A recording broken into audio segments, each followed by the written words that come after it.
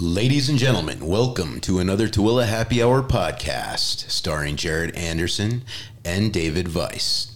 Today's guest, she doesn't have an announcement, but she is exploring some interesting ideas and she's going to share some of them with us today. Carolyn, will you introduce yourself to our lovely audience here in Tooele? Yes, I'd be happy to. Carolyn Phippen, and I am very seriously looking at the U.S. Senate seat that will be up next year. And what do you want me to start with? Here's the problem. Anybody who's a politician or a potential politician, we know how to talk for hours. So it needs to be directed or I'll just talk for hours. It seems like most politicians know how to talk for hours and say nothing. Yeah, you're right. You know, I know. I could do the same. They're endearing and intriguing and bland. It's crazy. Yeah, well, I'll tell you, I hate political speeches. I hate listening to political speeches. I've worked in politics for years, and I skip most political speeches. Yeah. For that very reason. Nothing gets deep, nothing gets substantive. You don't learn much of anything. Let me ask you this, Carolyn. First and straight off the bat, we can't make certain statements right now on the show. And there's legal reasons behind that, and we were just talking about them behind the scenes here. Is it dangerous for a normal person to run for political office without a specialized lawyer in political election law?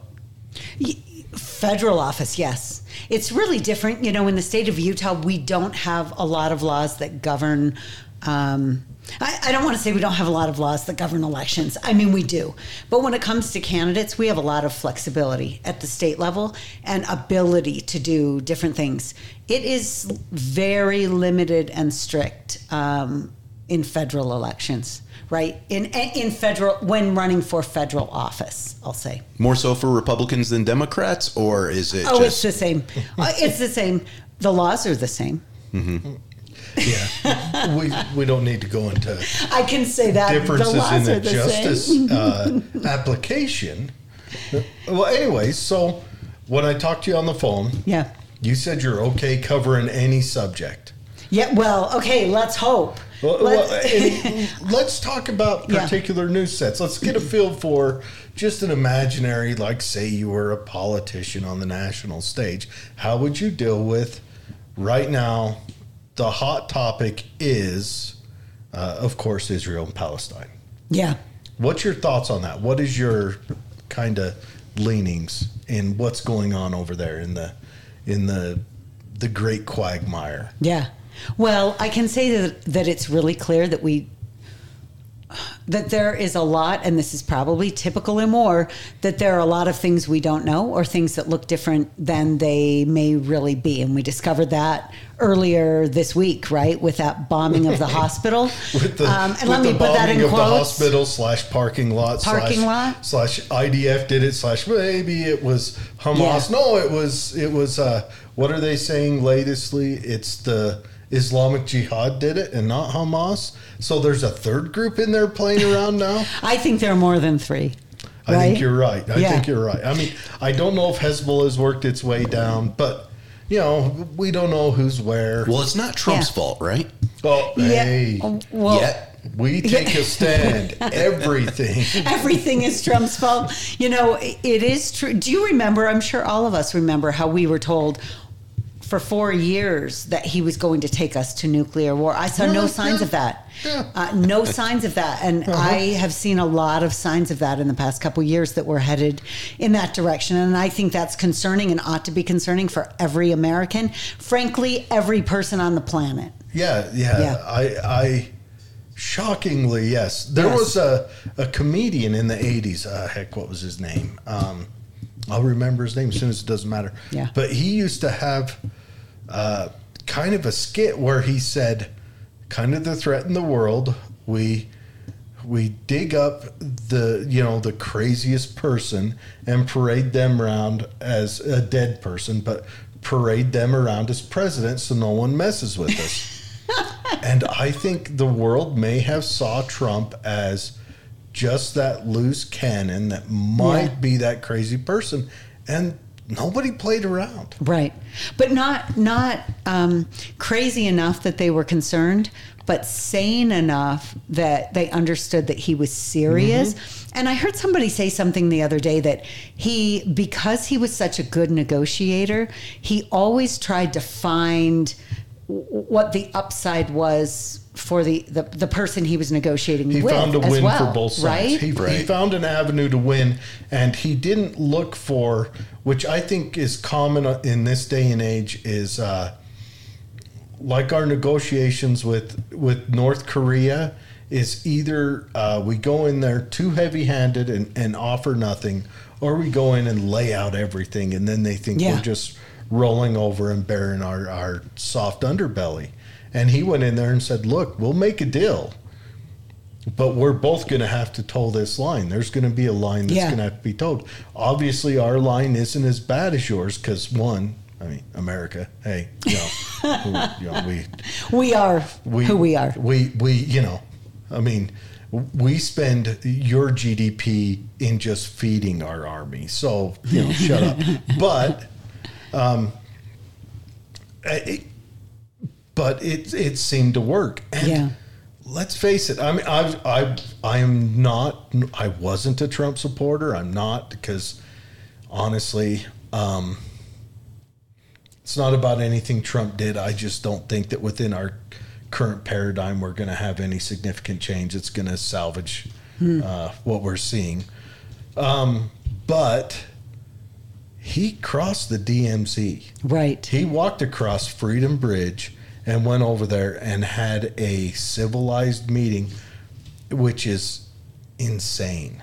Right. That he did that. And he was roundly criticized for it by the media. Of course. Right. Mm-hmm. But you know what? So let's go back for a minute to what we're seeing right now with Israel. Yes, right? Yes. Because I think every single one of us can agree that the murder of families and children in their homes is wrong. Can we agree to this? The raid that was targeted against just civilians in their homes and against the kibbutz. For anyone who doesn't know what a kibbutz is, it's a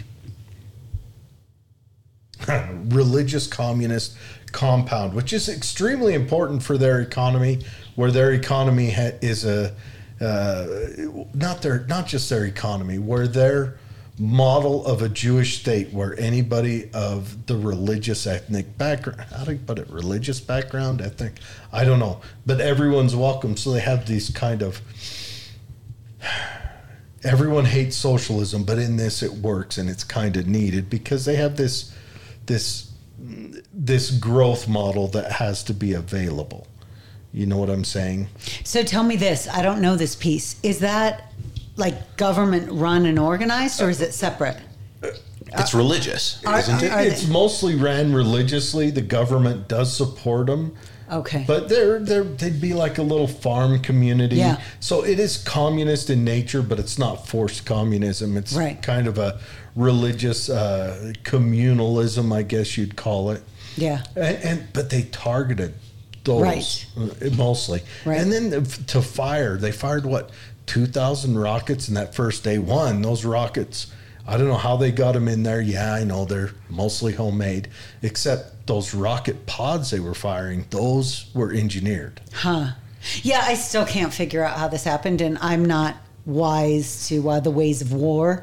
So it's not surprising that I haven't figured it out, but I haven't come across anybody who has figured it out. I don't think there's too many avenues, too many circumstances, just like with any war. I mean, we could get the most brilliant minds on this war. They're not going to exactly be able to predict how this would go. I just know that any way you cut it, we're in for a lot of green grass growing.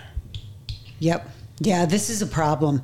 And I'll tell you what else I think hopefully we can all agree on with what we've seen the past, 2 weeks almost, is the fact that, I'm shocked at all of the anti-Semitic statements and behavior I'm seeing. I'm shocked. It's insane. I actually, a lot of the claims of racism, anti-Semitism that we see, I think oftentimes people go too far.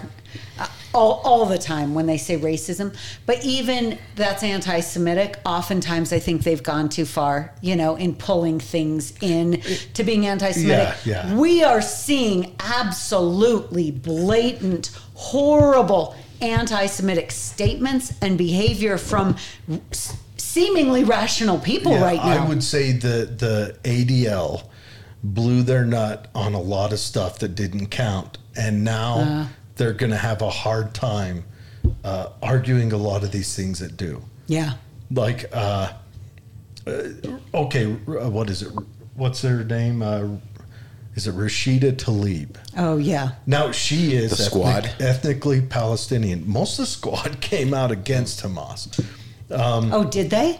Yeah. Okay, good. AOC came out against what happened, but Rashida Tlaib came out with the mealy mouth, what do you expect him to do under him? Well, we expect him not to burn babies alive. At a very minimum. Let's just lay that as a blanket. Yes. I will say, I'm going to give a point to Hamas because no one ever thought of using paragliders the way they did. I have to say, the Hamas Air Force is not very sturdy, but ingenuitive. And I've wanted to say that for a week now. God, I'm glad to get that off. Just go paragliding and get it out of your system, Jared. But what they did, just the wholesale annihilation of families in their homes. Yeah. It's not like they were on the West Bank, where the West Bank is where you had current day kind of arguments of encroachment. Yeah, I pulled up a map when this happened because I thought, okay, I really don't know where. There are no Israelis occupying any of the Gaza Strip. None. They got pulled out because the West Bank, the Palestinian Authority, they've kind of made peace with Israel. I don't know if they've made peace, but they've just toned it down. And Hezbollah, obviously they're up in what's that country that starts with an L above Israel? Why am I forgetting? Libya? Words? No. Lebanon? Lebanon. They're up in Lebanon, yeah. and they've already ruined Lebanon, so they don't got much to argue with. But you got Hamas down in just the Gaza Strip. They're probably elsewhere. But they're the ones that seem to be, in an uprising right now.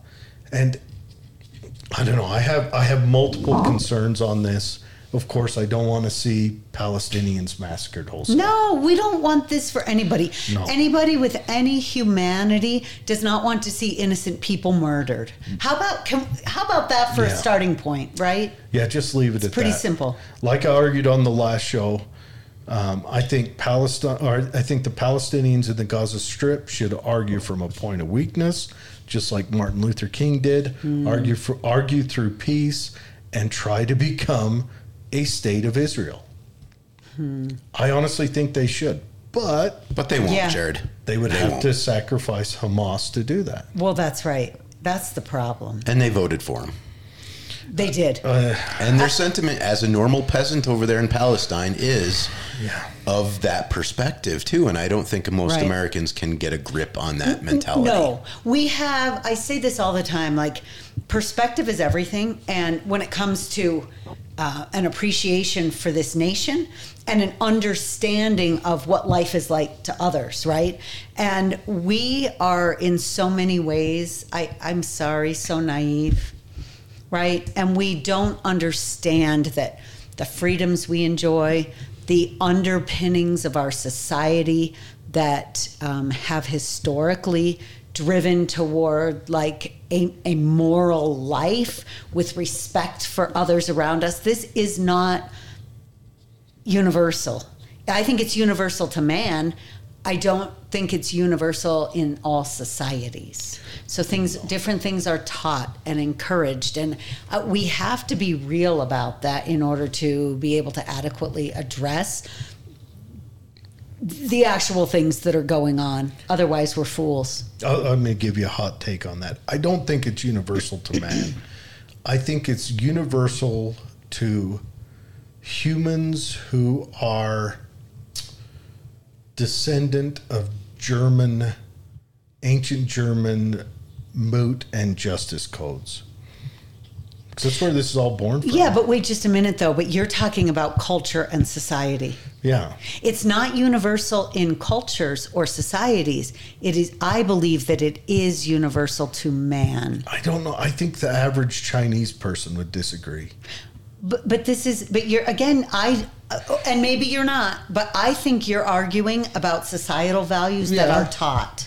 Well, I think eventually it ingrains in your genes. Okay. Well, okay. That could be. I think it just gets ingrained. Like you know how they do studies on do you learn lessons from your parents? Yep. Well, they have done studies, right? That specific types of behavior does influence. And I think it comes down. And so the Chinese, they go through what's called legalism. That's their process for societal adjudication. And then, of course, you know, the Islamic culture, they come down with the strong authoritarianism revolving around a religion. The Iberian Peninsula, there's a reason that anything born out of the Iberian Peninsula is historically a place that hasn't been successful on a free market economic stage. And that's because everything was for the Iberian Peninsula. You know, you could be a colony of Spain, but everything you did had to go to Spain. It was a mercantilism system, you know. And Germany, in the, you know, just past the caveman days, practiced a kind of they called it a moot system, where if they had a king, the king wasn't the all authority. And the people would gather and have a vote, and that got carried over into England, you know, through the Vikings and through, you know, I mean, let's face it, their royal family's German as well. Mm-hmm. And so it comes that way. Not saying that the Germans hasn't fallen away from that a couple times in history, but we don't need to dig in too deep. But, you know. No, we don't, Jared. But, you know, these things have been there forever. I mean, we're talking 500 BC when legalism is born out of a bonding of Confucianism and Taoism, and that's where they get that growth of that. You know, here I am sounding like a professor. Believe me, I don't know shit. I listen to other people that know stuff. But what about the Palestinian perspective? So I as a human being believe that we have 4 properties that we can all share in common, and that's, I don't like people to take my stuff. I don't care where you come from. I just don't like it, and they won't either. I don't like people to try to kill me. I don't want to be raped. And I think when I keep a contract, it makes me a better person. And I think that is a property that is throughout all of humanity. Now, right now, we have people killing each other back and forth. Palestine and Israel and these societies can't get along. They just can't. And ever since I was well, I don't even think I was born when that's that right. conflict Yeah, long was, before that. Yeah. So here we are in a stage where the Palestinians just really gave a good throttle to a very powerful Israeli nation. And, you know, I would say it's negligible of a government to allow such hostile nations to border them and exist. But yet Israel, even after they were attacked by 5 different armies, allows Palestine to exist and continues to get harassed by Palestine. And let's face it, I mean, the Israelis were victorious during that war where 5 countries ganged up against them and they beat them down. I don't think the Roman Empire would have been so kind to Palestine if it was the other in that historical perspective. But Israel has allowed Palestine to exist, and this is how they are treated now, this current day. We have to take a side somewhere. I think we all have to take a side, because if we say, oh, we don't want people to get hurt, I think it's immature, because I know if someone is releasing lions and tigers and bears into my property that lives next door, and I have a family to protect, I'm going to kill them if I can win and if I can preserve my family. it's just my natural instinct as a biological human being to want to protect my family and myself. And here we are. This is the situation that we're in. But you're the candidate, and you're going to have to take a stand one way or the other. Well, I'm not a candidate right now. I mean, you're not the candidate. If you were a candidate. There you go. That's a great question. No, it's clear to me. And here's the thing. Again, there is not a country of Palestine. Think about this. There is not. This is a group of people who live within Israel. And I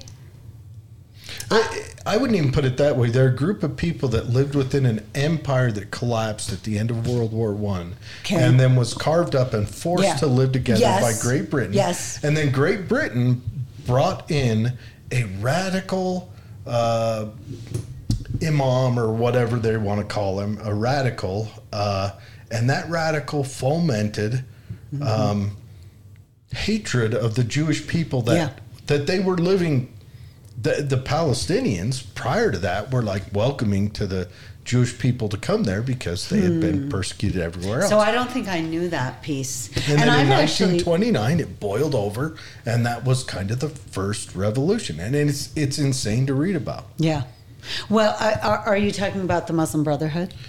This is before the Muslim Brotherhood existed. Okay. So, years ago, I studied a lot of this. It's been a long time. And frankly... clear as mud, even when you study it. I know. But I do think that it's really easy to say that those things that we saw 2 weeks ago are wrong, that they ought to be punished. There have to be repercussions, and Israel has a right to defend itself and its people and do whatever it takes to protect them going forward. I do have a hard question. Okay.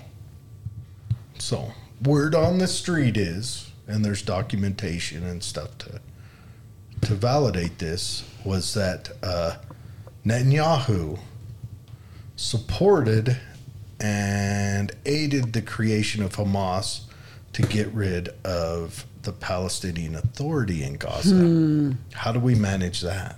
Well, you know what? I don't know that we need to manage it. I think that may be part of the problem. Right? I'm kind of with you on, I think we need not manage any of that going on over there. That's right. We need to look at that as an overused outhouse in the canyon.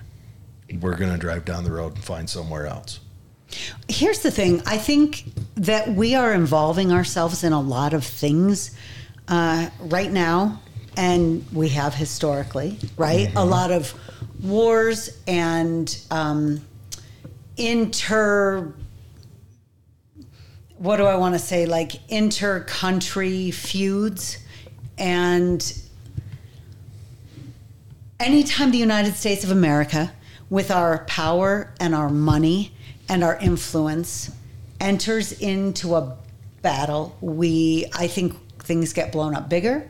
We create more problems down the road. How many times have we been on one side of a fight, and within a decade or two, we're on the other because we created a monster? And we don't need to talk about Al-Qaeda today. This has happened repeatedly. We don't even have to talk about Sigmund Rhee if you want to go all the way back to 1950. No, we don't. So truly, I do think that it's becoming increasingly clear to a lot of us who may have at one point 10 or 15 years ago had a whole lot of trust in our government and believed in everything that they told us.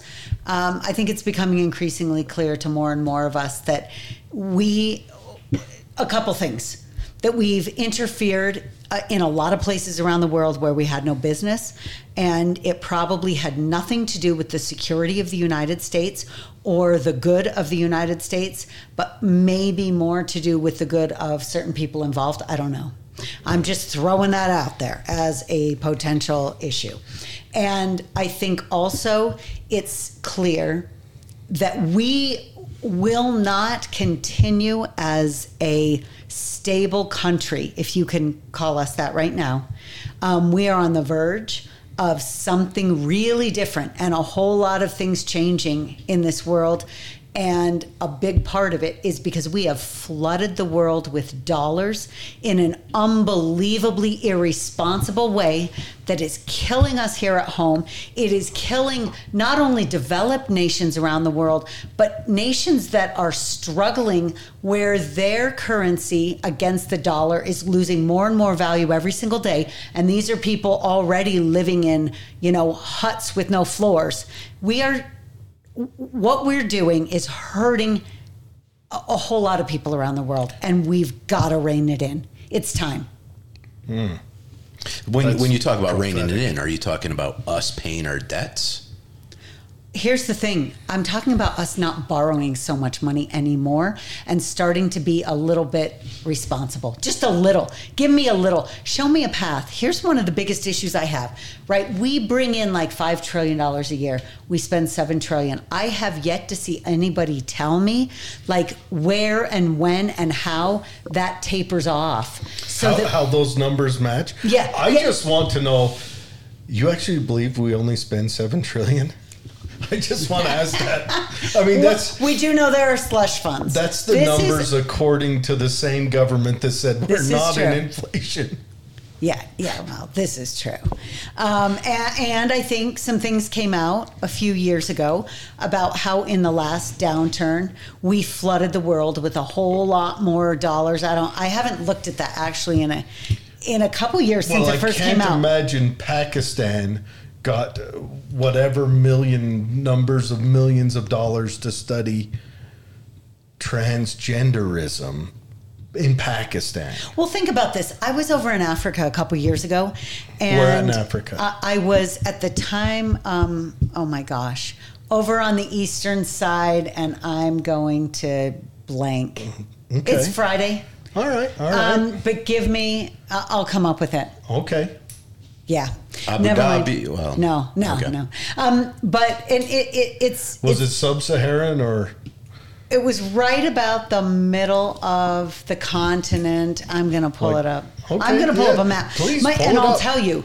I want to go to Africa. I want to see that. My husband used to do some business over in Nigeria, which is totally on the other side. Yeah. But I can't. I'm sorry. This is awful.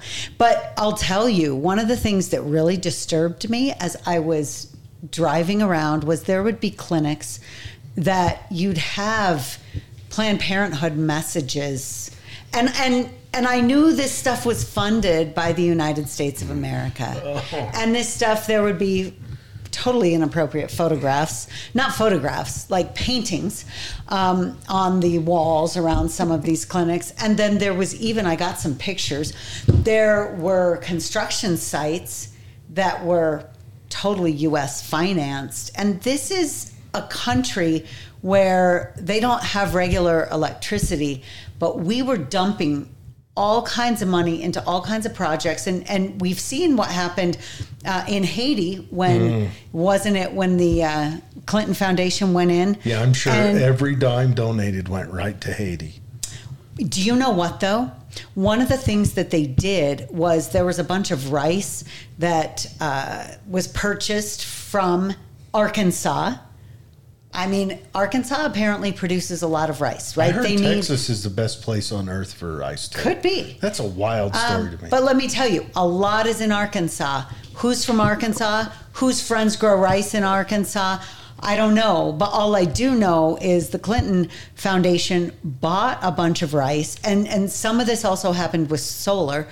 And they flooded the country with rice that was purchased, if I remember correct, with rice that was purchased in the U.S., they put local producers out of business. Yeah. Well, let's do it on a smaller market. You remember Tom's Shoes? Yes. Where if you bought a pair, they'd send a pair to a needy family in Africa. And Africa screamed, please stop. And you know what the issue in Africa is right now? What? Lack of cobblers. Hard to believe. Oh, wow. Yeah, makes sense. Yeah, we totally... we change societies and economies when we insert ourselves. We change cultures we insert ourselves. If you take a farmer out of the field for 2 seasons, he's not farming there again. No. That's just it. You know, I got to say it. This is the perfect segue for me. Oh, okay. So here I hold a can of Coca-Cola, right? And we're talking about changing the market. Now, you might remember in the 80s when Coca-Cola and Pepsi, they started using corn syrup rather than sugar. And this is because our farm bill implemented a process where all the imported sugar into our economy was going to be super high taxed or just not allowed. And it protected our U.S. farmer sugar growers from losing their jobs. Now, just so you know, if you go to Mexico, they'll have sugar in their soda or ketchup. If you go to Canada, you know, these communist countries I'm talking about, they have sugar in their ketchup Canada and in their doesn't have soda. ketchup, they have mayonnaise. That's not true. I've been there. I looked. And then if you come to America, you'll find corn syrup in ketchup and in soda. So let me ask you this. You have to purchase special to get sugar, real cane sugar. Yeah. So we protect our sugar growers in America from losing their jobs by artificially giving them a monopoly through government and raising the price. We protect our sugar growers or we protect the corn farmers? Maybe a little bit of both. I think it's protecting the corn But it's the sugar growers that lobby these people that win Senate seats. Yep. Those people. And I'm going to ask you this. Let's say I'm going to throw this off the hip. Perhaps you one day win a Senate seat somehow. And you have the farm bill in front of you, and you can vote to protect our American jobs for corn and sugar, or you can allow the free market to operate and put sugar back into our Coca-Cola. From your perspective as a Republican, where would you stand on that particular type of a vote? So I have to tell you this. It was Zambia. Zambia is where I was. Just south of Mozambique. Look at you. Mozambique, the nation that gave us 2 to the chest, 1 to the head. What? I don't know this story. It used to be called Mozambique. Oh, okay. So anyway, but no, I have a problem with subsidies. Right? That's not what our government was set up to do. And the role of the federal government, I'll tell you, I was out to lunch with Mike Lee a couple months ago, and he said to me, I used to work for Senator Lee, and he said, Carolyn, what's the role of the federal government? And it really caught me off guard, right? And I said, of course, constitutionally. And I am ashamed to admit my list was not as long as it should have been. And he said, go home and read the Constitution. Yeah. Well, so I did. And I'll tell you that we are where we are. We have problems in a host of things when it comes to government. But so many of the problems that we have are driven by the fact that we fund all kinds of things that we shouldn't be funding. And the more we empower government, the greater they will insert themselves into our lives always, right? And I think that from a conservative standpoint and a constitutional standpoint, it is not the role of the federal government to take money from taxpayers to give to any special interests in a way that distorts the free market. To give to any special interest, period. But subsidies distort the free market. Yeah, and I would argue, I think we need to pull governments out of our education system. Federal government. I'm good with pulling all governments out. I think I actually would be good with that too. I think education should rise and fall on the merits of what it produces. I think having any government in there has... Yeah. You know what? In a free market system, you're not going to have gender studies majors. No, you never would. It wouldn't survive. No. You might have a gender studies additional class you can take that has nothing to do with your degree, but you wouldn't have gender studies majors. No. You wouldn't have any of those studies made. Now, there are some downsides. We probably wouldn't have anthropologists or music degrees very often. Yeah.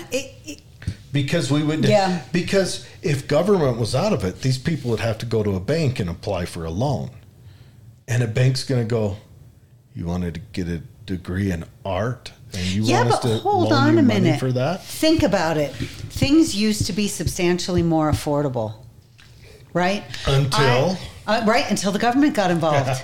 There you go. Education is the perfect example of that. And Higher ed. And back then, it was only rich kids that became anthropologists. It was only rich kids that went and got a music degree. So the other one, like let's say you wanted a music degree, you had to forego that if you were poor and get an engineering degree so that your kids could go get the music degree. Mm-hmm. And then that kid would fall out of the market, not make money, and his kid would start the cycle over. And yes, it is not fair. Nothing's equal. We can't expect fairness. No. You know, yeah. Nobody said this was going to be fair. Do you know what? So my parents both grew up in Utah. I grew up in New York. Mm-hmm. And I'm sorry. Go on. Hey.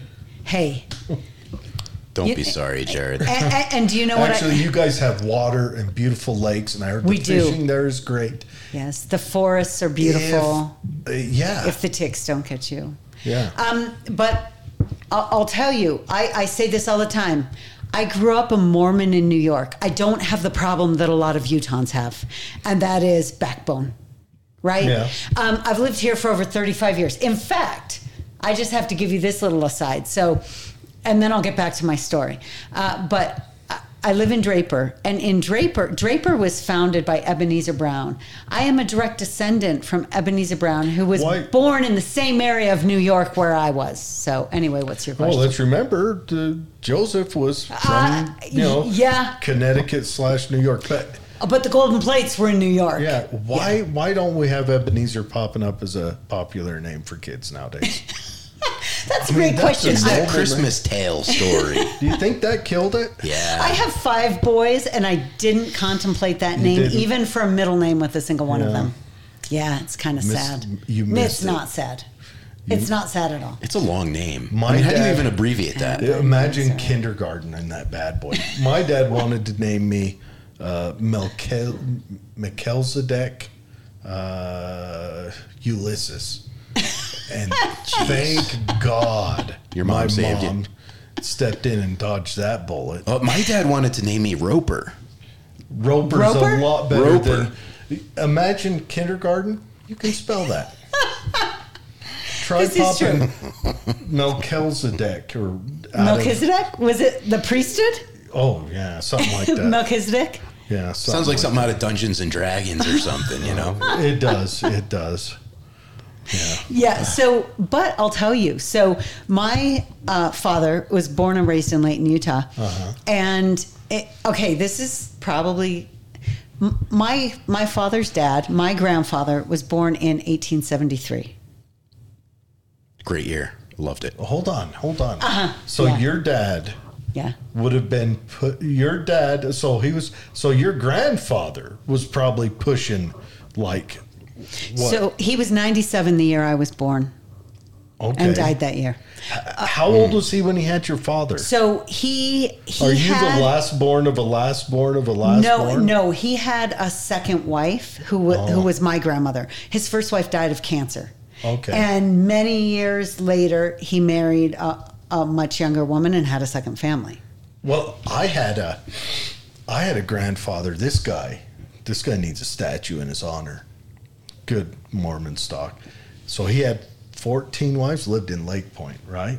His final wife, he had 12 kids with his final wife when he was in his 70s. Wow. And or I don't know, 4 wives and 12 kids, whatever. But this guy was in his 70s, coughing kids out. I was like, can you imagine taking care of little kids? They when didn't they're in have their corn 70s? syrup back then. They didn't.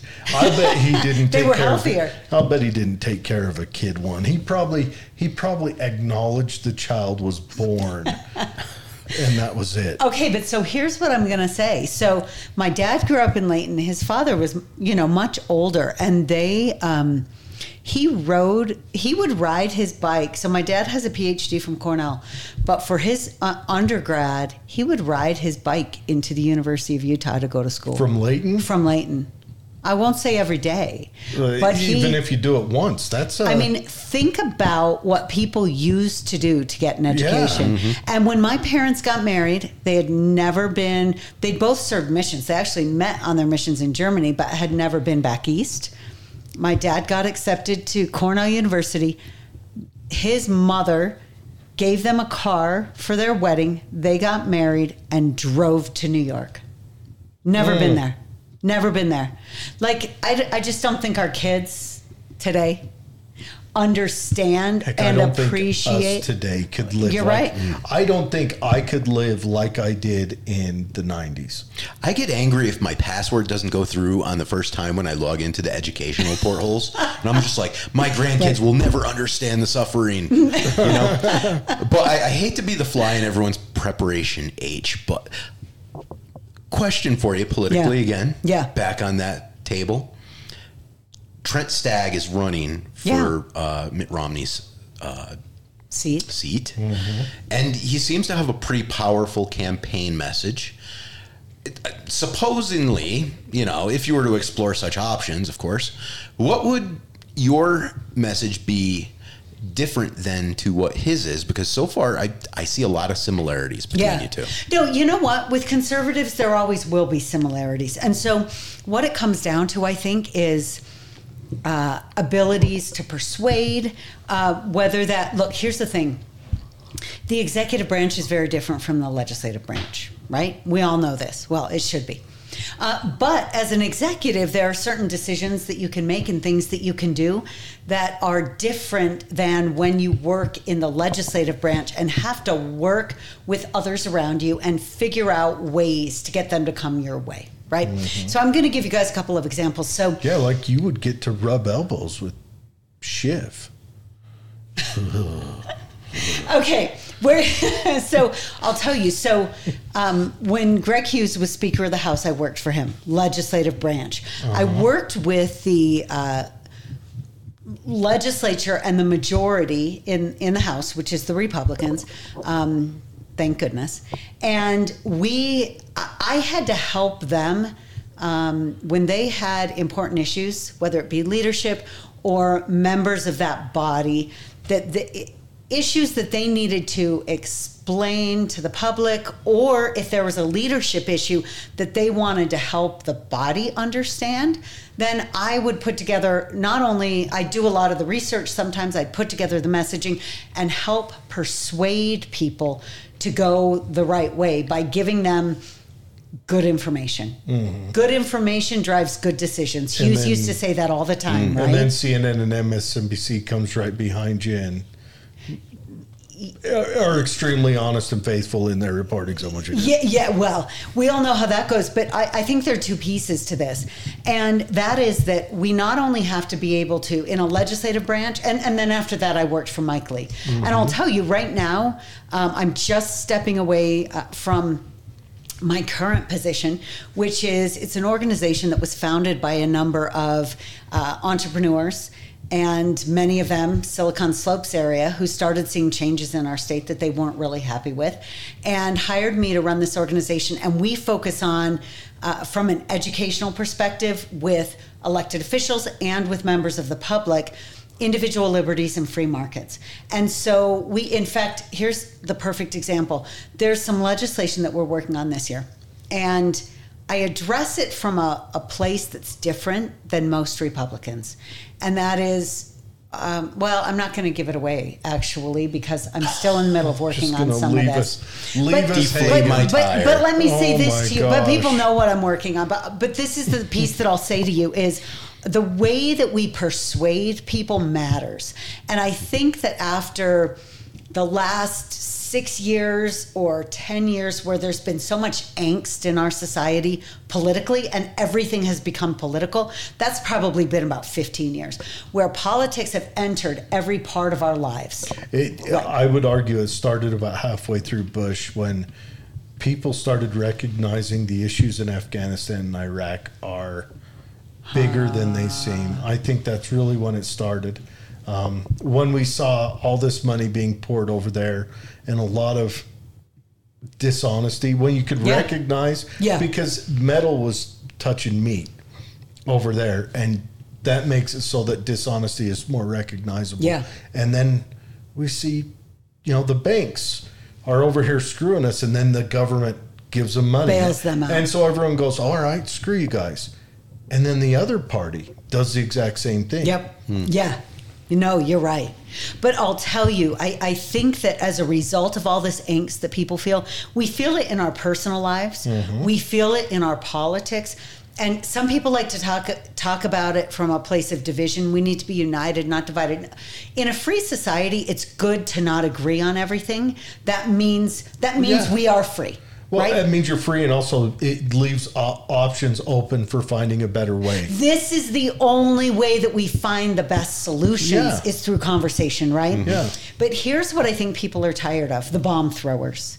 And I think that there is a place, and people are recognizing it more and more, for people who they take firm stands because their stands are based in principle and well thought out policy. But they also understand how important it is to persuade and help the regular guy on the ground understand why this issue matters to them, how it impacts their life, and why this is the right solution. We need more of that in our politics. And so I always shy away. Not only shy away, I completely resist and reject where we've gone politically in these past years, where people point the finger and call names instead of discussing issues. That really bothers me. I think that if I were to run, that's a big piece of what I bring to the table.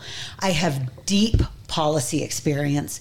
I understand the issues. I have thought them through. It took me, I was not an affiliated Republican my entire life. I have been at this point for many years, but I thought through every single issue individually. And it's funny, I mentioned this before we went on, but most or many of my favorite people growing up and in my young adulthood were like hippie leftists. And I never agreed with them politically, but we had the most interesting conversations, right?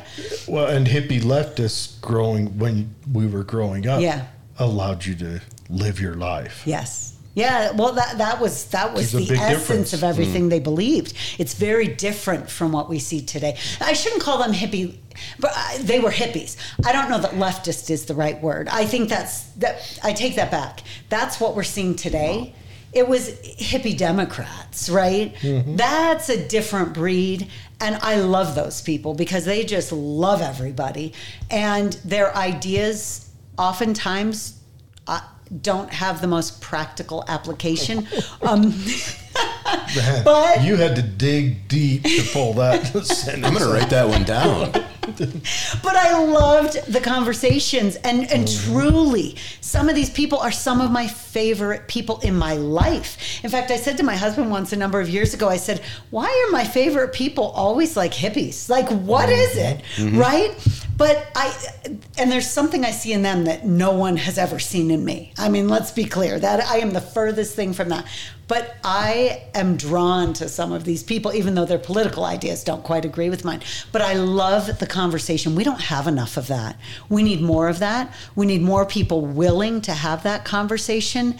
And I think that the way I grew up, the kinds of conversations that I had in my home, my parents were not growing up, they are now, they were not overtly political, but they were always about philosophy, political philosophy and ideas. Our lives were filled with those kinds of discussions. And I always was just kind of thinking about that kind of thing, having those conversations with my friends, which may be odd for high schoolers. I didn't study that much, but I would have those kinds of conversations with my friends. Like, I found them engaging. And most of my friends didn't agree with me. So I think that gave me skills that just don't exist for a lot of people today. You have to paddle upstream when people don't agree with you. And if you can logically converse with the people that don't agree with you, you can find ways to negotiate a peace treaty. And when you swim upriver, you get stronger. If you just go with the echo chamber, you're going to get flaccid and just go along with the mob. And I see a lot of that going on today.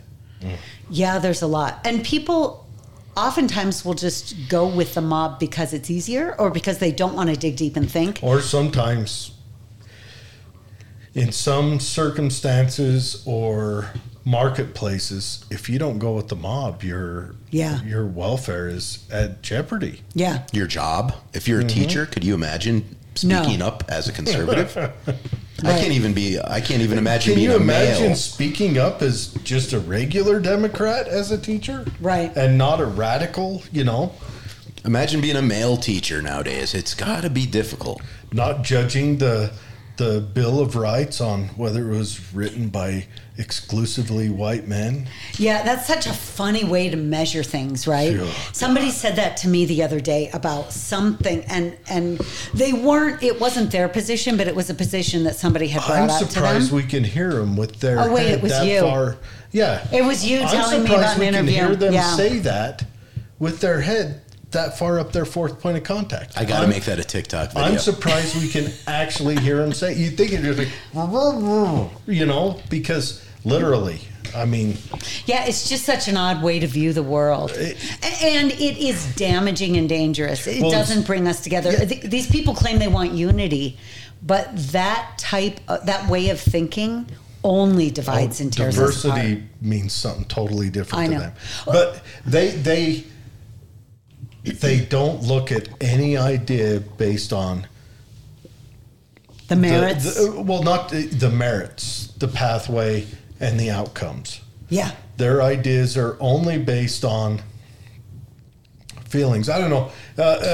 Jonathan Haidt, I think he should be mandatory reading. His book, The Righteous Mind, should be mandatory reading. I know his name, but I haven't read that book. Yeah, and you should. It's it's kind of a dry treat. It's not too dry. It's pretty good. I read a lot of dry But stuff. if you're into policy, good heck. Have you ever read Atlas Shrugged? Okay, here's the thing. I own Atlas Shrugged. That dry. Come on. I own Atlas Shrugged. I have never been able to get through it. No. Well, Jonathan Haidt, he explains that you're kind of born with the mind you have. And it's kind of genetic. It follows down a path. It can be changed through life experiences, but you're kind of born with it. And there are different values that humans have that fall into the different camps. And the leftist mind values care and harm differently than the right does. And libertarians, they just care about freedom. That's it. They don't care. The rest of the stuff, Unless they just want to smoke marijuana. it's all about freedom. What do you mean unless? That fits in that's with it, that. right. But and there's been studies done that a person with left leaning in their thoughts will care about a stranger before they care about their own family member. Oh, that's interesting. That is wild. That's interesting. Okay, this is funny though, because this ties into the whole Ukraine thing. I don't want to go to Ukraine necessarily. I mean, go to this issue Do it. necessarily. But here's the thing: and even Israel. So I've seen this. I have concerns. Okay, I'm going to go back in time. So I remember my older sister telling me once when she was a student at BYU. I was as well. But when she was at BYU, she was in a married student ward. And there was a woman in the ward. I've never forgotten this story because For this those is the of you essence who of are this. Mormon, a ward is your church group, your localized group where you have a bishop, like a pastor. We do have some listeners that aren't Mormon. It's your local Great. church. But your local ward church. is your company, for you military guys, that you're assigned to. Okay.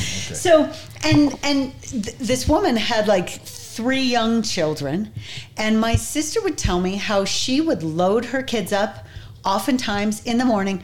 They weren't properly fed or dressed or their hair done, but she would drive around and give things to like homeless people because that was like her being a good person. Mm-hmm. And she defined being a good person by what she did for people outside of her family. But that took her away from caring for the most fundamental Her responsibility own in her children. life, which was her children. Which her children got neglected, and I'll bet if you took a look at those children today, I'll bet there are some signs that happened. That happened. Here's the thing. I say all the time, the more government focuses on those things that are not its fundamental duty, the less they focus on those things that are its fundamental duty. And legislators like to say all the time, by the way, to the guy wearing the new flag, legislators like to say all the time, we can walk and chew gum at the same time. You know what? But you never do, because over time, always the most fundamental duties become neglected at the cost, or that is the cost for the focus on things that are not fundamental duties. Do you remember when Salt Lake City, maybe you don't, I just assume everyone's as old as I am, but Salt Lake City at one point, I remember they decided to have this big focus on climate change in city government. And within a year or two, people were complaining that there were issues with garbage pickup. And I thought, right there, absolutely, this is how this goes down every single time. Mm-hmm. Every time. Yep. So that's interesting that you say that, because I think I've read some of his stuff, but I haven't read that book, I know. And that is an interesting little data point. The Righteous Mind. I think it's an important book to read, because it gives you clear thought when you're talking to someone, especially or even someone who's deeper into your side than you are. It gives you clear thought into their motivations. Yeah.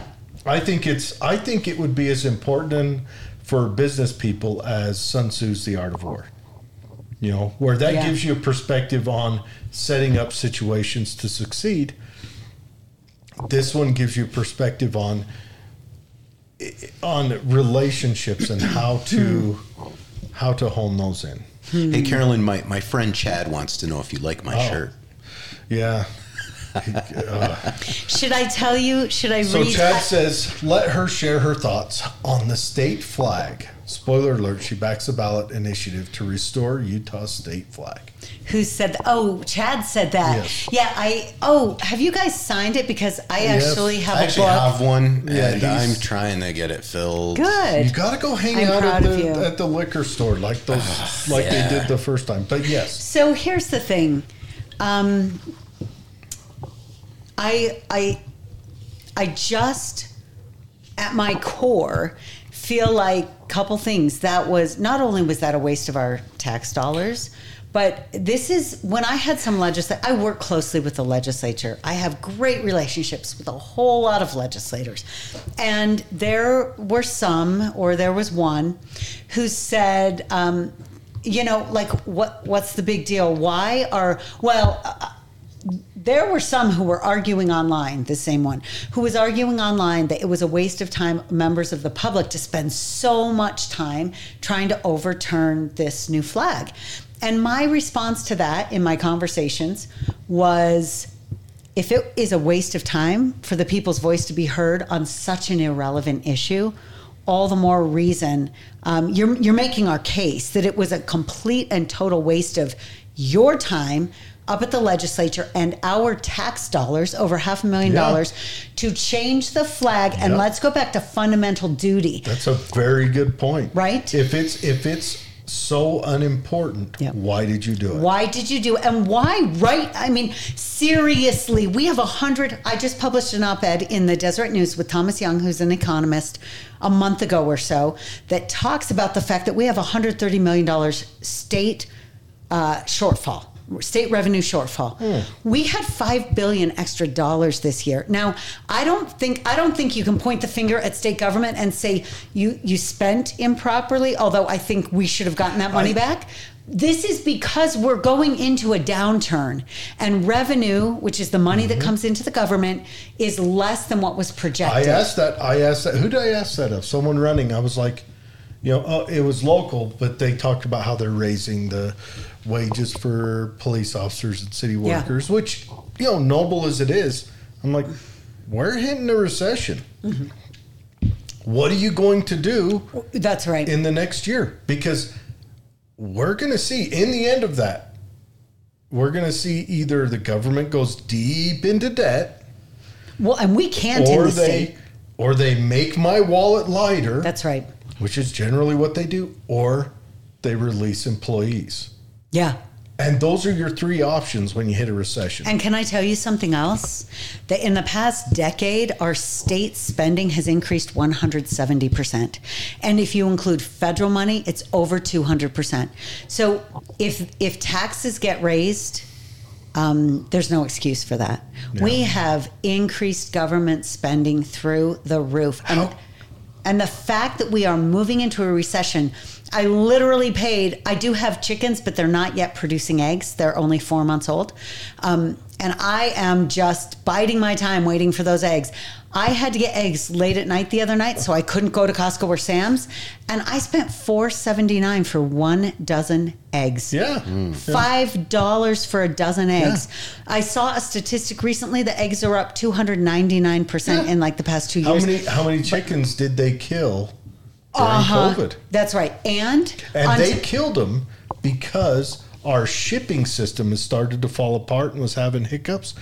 You can't keep livestock past their sell-by date. It becomes an extra expense. There's only one option, or the farmer goes under feeding extra chickens he can't get rid of. Well, do you know what else though?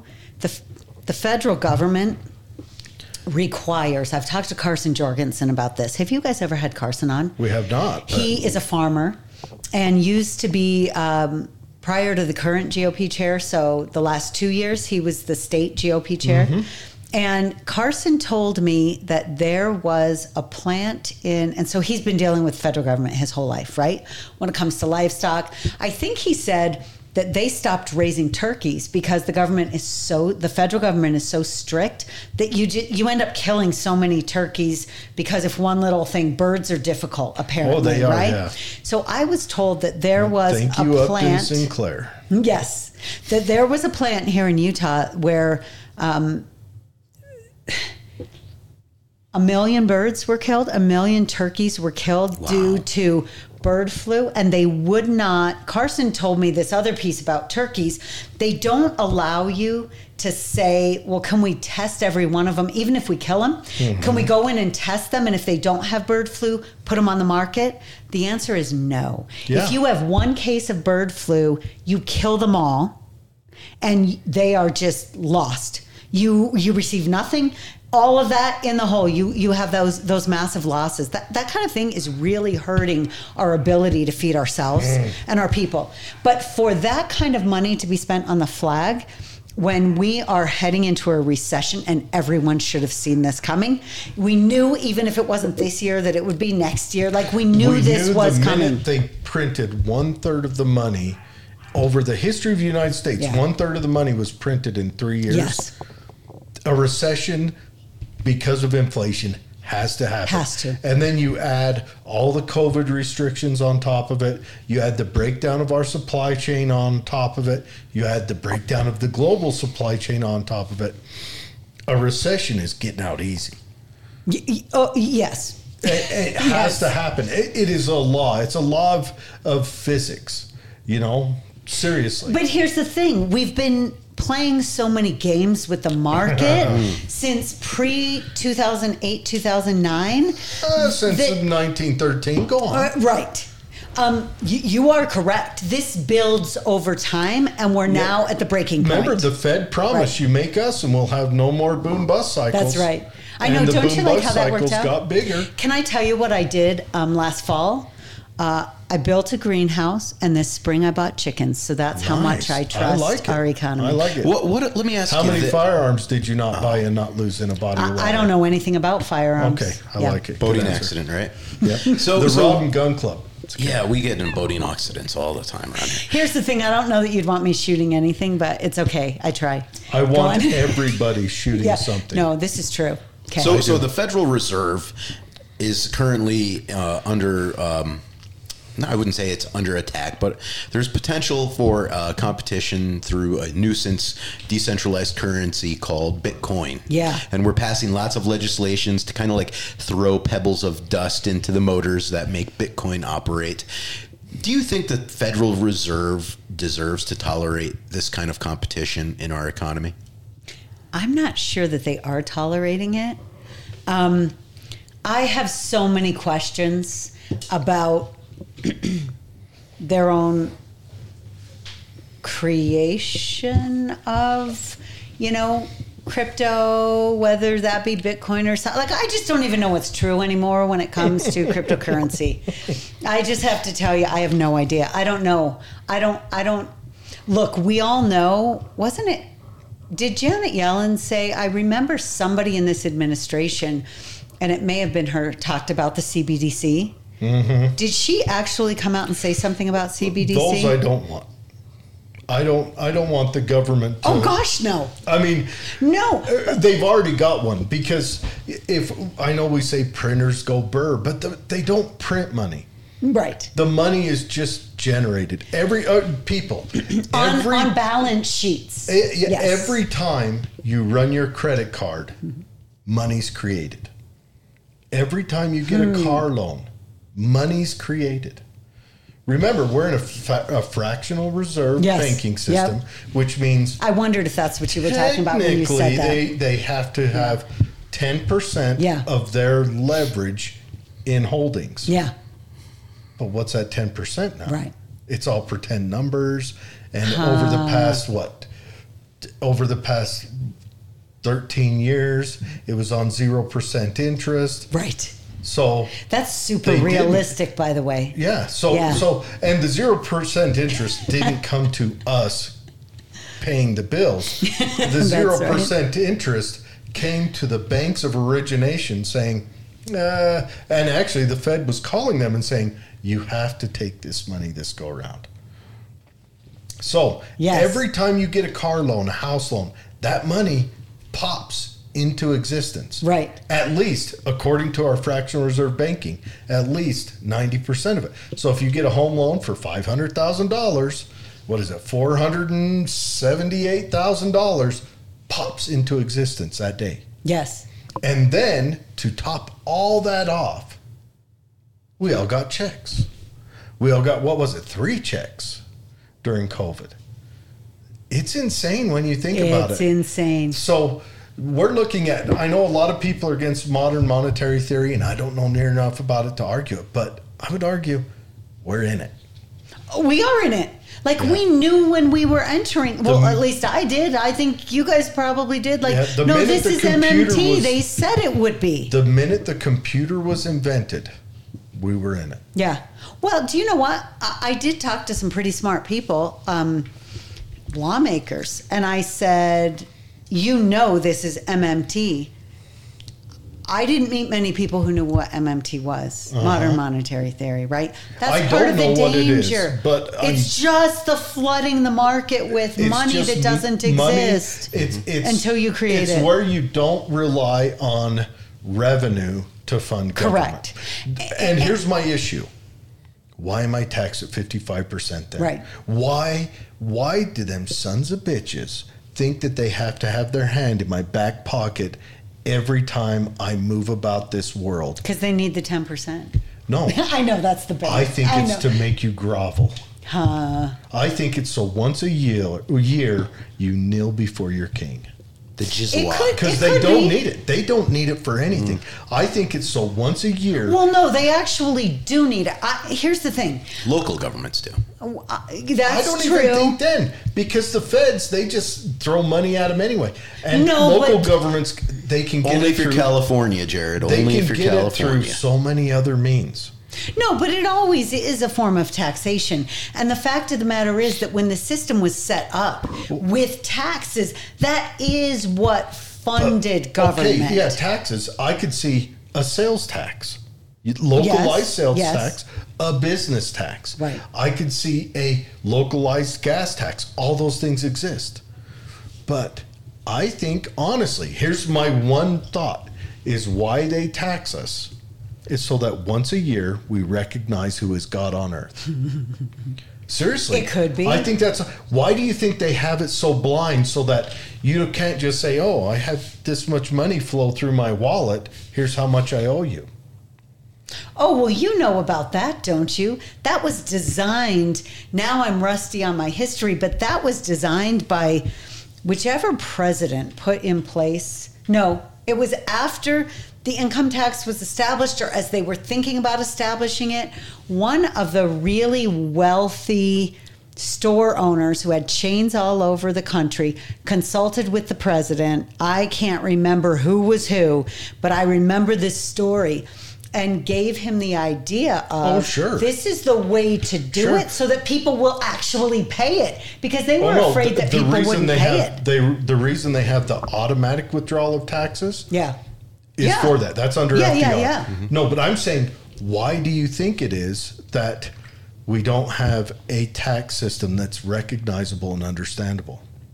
There is not one human being on this planet who knows our tax system. Yeah, but I'll tell you why that is. And we know this. And then I want to address we got to go one through of the comments. questions on here.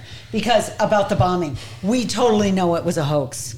I don't want, somebody made a comment, the recent hospital bombing was found to be a hoax. The parking lot bombing? Yeah, we know it was the parking lot. I want to make sure that they understand. I understand that. Let's remember, it was the IDF who did it according to Hamas. And then we got phone records, and now it's the Islamic Jihad. But let's just be clear, it was not the Israelis, and it wasn't a hospital. No, it was a parking lot. It was a parking lot. Might have been adjacent to a hospital. Yes. No 500 people didn't die. Right. Might have wounded 15. Can I just say that's interesting, too, that there were reports of 500 people dead, and it turns out in the light of day no hospital was bombed, and a fraction of that potentially were killed. Like, people were just making up stuff. Anyway, MSNBC and CNN did that. Oh, my star! I know. Anyways, but they also do the same thing. I think honestly our tax system is designed like that, just to make you scared, to make you nervous, and to make you know who's in charge. But here's that could be. But when you talk about how complicated it is, let's take a look for a minute at the tax reform that the state legislature passed a few years ago that ended up being overturned after the people gathered enough signatures to overturn it. The food, what was it? It included the food tax, a very much increased food tax on a percentage basis, as well as a very much increased gas tax on a percentage basis, in addition to taxing services. Yep. So, and here's the thing. Good tax policy is, the thinking is that good tax policy is lower rate, wider base, What is right? it called? What is it, Freeman principle? Friedman? No, it's not Friedman. It's, God, if anybody out there in internet land knows, but there's a principle that there is a point where there's a fulcrum on taxes. Yes. The more, it's always about 11%. Yeah. No. Yeah. Is it 11 or 21? Yeah, I'll bet I'm saying 11 sounds only good to about me. 55. 11, no, but I mean 11% of GDP. Yeah. But that sounds too low, so I think I have it wrong. But I think it's I more know like that 21. If I add it all up, everything all on tax on, I'll bet I give 55% of my money to an institution that doesn't to a government doesn't earn it. Yeah. No, I have no doubt. Because, but here's the thing. If you were to expand, and the legislature's argument was that as we move to a service economy, that not enough money comes in to fund government because people aren't buying as many goods. Now, I would say the revenue... Whose fault is that? Yeah, but wait just a minute. We've increased spending by, again, when you include federal dollars, by over 200% in a decade. I don't think that's actually the problem. Well, I mean, we have plenty of money coming in. Laundering is expensive. It's expensive to send money to Ukraine so it can kick it back. But this is just state. But think about this. This is what the state spends. And in this tax reform, the big danger is the more things you start to tax, they may be lowering the rate today, but I don't think any of us believe that rate stays low. And the more things we allow them to tax, the more power they have over our lives ultimately, right? To me, that was the biggest problem. Oh, yeah. The very biggest problem. But do you know what else I noticed in that bill? That any industry that had aggressive lobbyists had carve-outs. They did fine. So when you talk about the complicated nature of our tax system, I believe that is why it's so complicated. I don't want to do away with lobbyists. I don't either. Because Do you know I'm a my lobbyist? favorite organization on earth is the Gun Owners of America, and that is a lobbyist organization. Hey, look. That is kicking the ATF's ass this year. The GOA is mopping the floor with the ATF. The ATF is digging out dusty old books to see how they can kill dogs in your yard right now, because the GOA is beating them to death. So I have heard that Gun Owners of America is kind of taking the place. They are the powerhouse on gun rights these days. The NRA has always been, every gun law that was passed, the NRA, if they didn't write it, endorsed it. The GOA was designed to fight against the NRA. How long have they been around? The NRA? The GOA. Handgunners America was 1880-something, and GOA, I think, was 1910-ish. So they've been around for a long time, but but people keep telling me that they are the most powerful firearms. They're the real ones. Or the most influential. They're the real. The NRA is still the most influential. But, are they? But why are they? Yeah, but because whenever something happens in a gun law, even if the NRA didn't fight it, who does the media call out? They call the NRA? They make the NRA more popular. Just like the Pied Piper plan that Hillary Clinton put to the Clinton News Network and MSNBC Clinton. The Pied Piper plan, where she said boost Trump. How did I not know about that? All they did was talk about Trump nonstop, and he got nothing but free. So they've been doing that with the NRA. They built the NRA up because the NRA supported the NFA. The NRA supported the 94 assault weapons ban. The NRA supported all that. The NRA was a party to trying to outlaw handguns in the United States in 1903, I think it was, which is when the Handgunners Owners of America stepped up. Okay. And GOA, and there's two others that were there. But I'm telling you, I think the power is shifting, because as I talk to people... But why won't the media ever mention it? Oh, no, that could totally be true. They want the NRA, the people who back what they want, to be the power. It's like a plumber busting the pipes of his customer.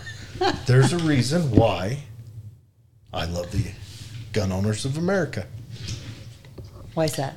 Because they actually go out and fight for our rights. They fight the NRA. Where the NRA, they write most of those gun legislation.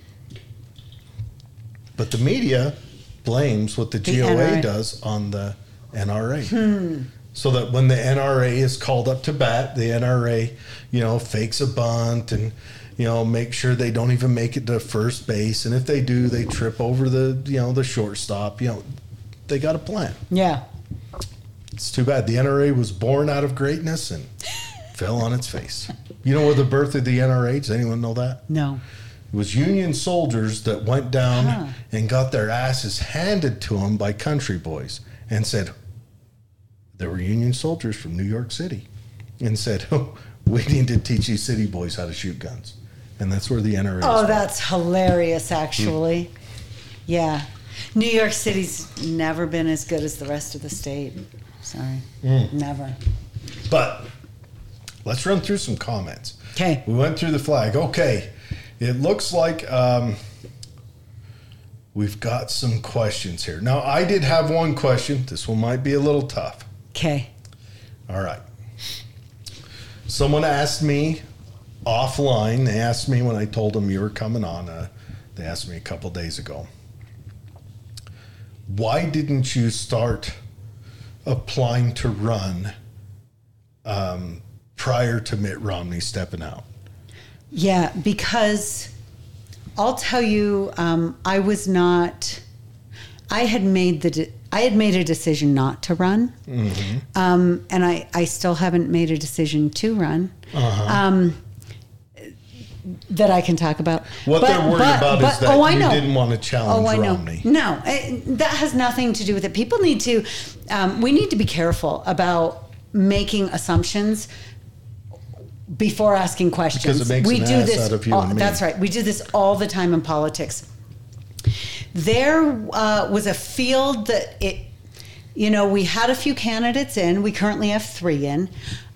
There were a few candidates in, a number of names being thrown around, and I was not planning to run. I had chickens and my greenhouse and a new cat and my job, and I'm happy. What kind of cat? He's the cutest little black cat. Have you ever seen a dwarf? What are the naked cats called? I've seen pictures, yes. Oh, I work in a house sometimes. The girlfriend, she hates naked cats. This one's a dwarf one, so it's got these little stubby legs. Oh. It's the damn cutest little shit. Well, so I have a full life, right? Mm-hmm. And I started getting phone calls. And I seriously have been taking a look at things, talking to people, meeting with people. This is not the kind of thing that you jump into overnight. Oh, I imagine. Yeah. And there were a number of names put up for this that a lot of us could have been comfortable with. Mm-hmm. And when it wasn't looking like all of us could be comfortable with our options, again, I started getting phone calls. So I started setting up some meetings and saying, is this something I'm going to look at? And that's why I got in later. But frankly, I have to tell you, I'm somebody, again, with chickens in a greenhouse and a life, and I had no interest in jumping into this race last spring. I work a job. I have things going on. And so to run a race for a year and a half is not something I would have done anyway. But it has nothing to do with the decisions that other people were making to run or not, except for, does it look like we have the best field that we could have at this point in time? And not only could I not get comfortable with that, but a number of people I really trust and respect who understand the lay of the land on these things also couldn't get comfortable with it. And so I started looking at this seriously at that time. Okay. It's a good answer, by the way. Yeah, I just have to, you've been in like the back rooms of the nation's capital, right? More this capital. Does it smell like sulfur in there? Like, brimstone? I mean, or do they clean it? They have like a special cleaner, like a Febreze angelic. My. I'm just wondering. Oh my! I'm Peter Schiff orders to go. Anyways. Don't give up those secrets. Yeah. Okay. Yeah. So we talked about the recent hospital bombing being a hoax. Oh, O'Malley says, I think we need to remember this isn't about the land. They want to kill all Jews. Yeah, and they've said it. Yeah. Right, like this isn't even a question. Isn't it saying all but one tree will say, brother, there is a Jew behind me, or something like that. Yeah. All the trees and rocks except for one. Yes. Something like that. I don't know. I heard about that somewhere. Okay. They need to give back their people's gun rights for starters. I say Israel dropped the ball on that. Israel.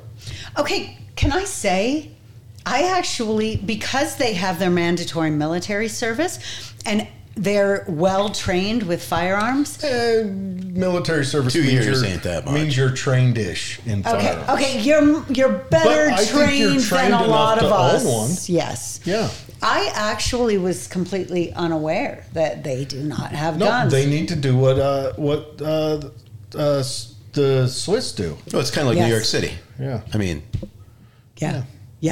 Do you think any of them could defend themselves against anyone or anything in that city? Well, there was a kibbutz. As two upstate New Yorkers. There was a kibbutz that was defended by 2 school teachers that were armed. Really? Lawbreakers. They were legally armed. They went through the process, but I think Israel needs to say, when you're done service, carry that firearm home with you, Johnny. Well, we will provide the locker. You must keep it in, and you must show up to our range day once a year just to express your, I don't even like that. The fact of the matter is, they are a population that is at risk of They're under annihilation. siege. Yeah. And so, but I have to tell you, I hope, and I said this after this happened, that I hope for a lot of Americans that was a wake-up call. Apparently, word on the street Yeah. that a certain gun owners that I've heard talk, because I follow gun stuff, if you haven't noticed. I don't own any guns, I just follow them online. That their Jewish sales are ridiculous right now. Oh, that's in the amazing. United States, their Jewish sales are ridiculous. I want everybody to be a responsible gun owner. Dude, you ain't kidding. Yeah. You ain't kidding. Everybody. I want the programs to be taught in school.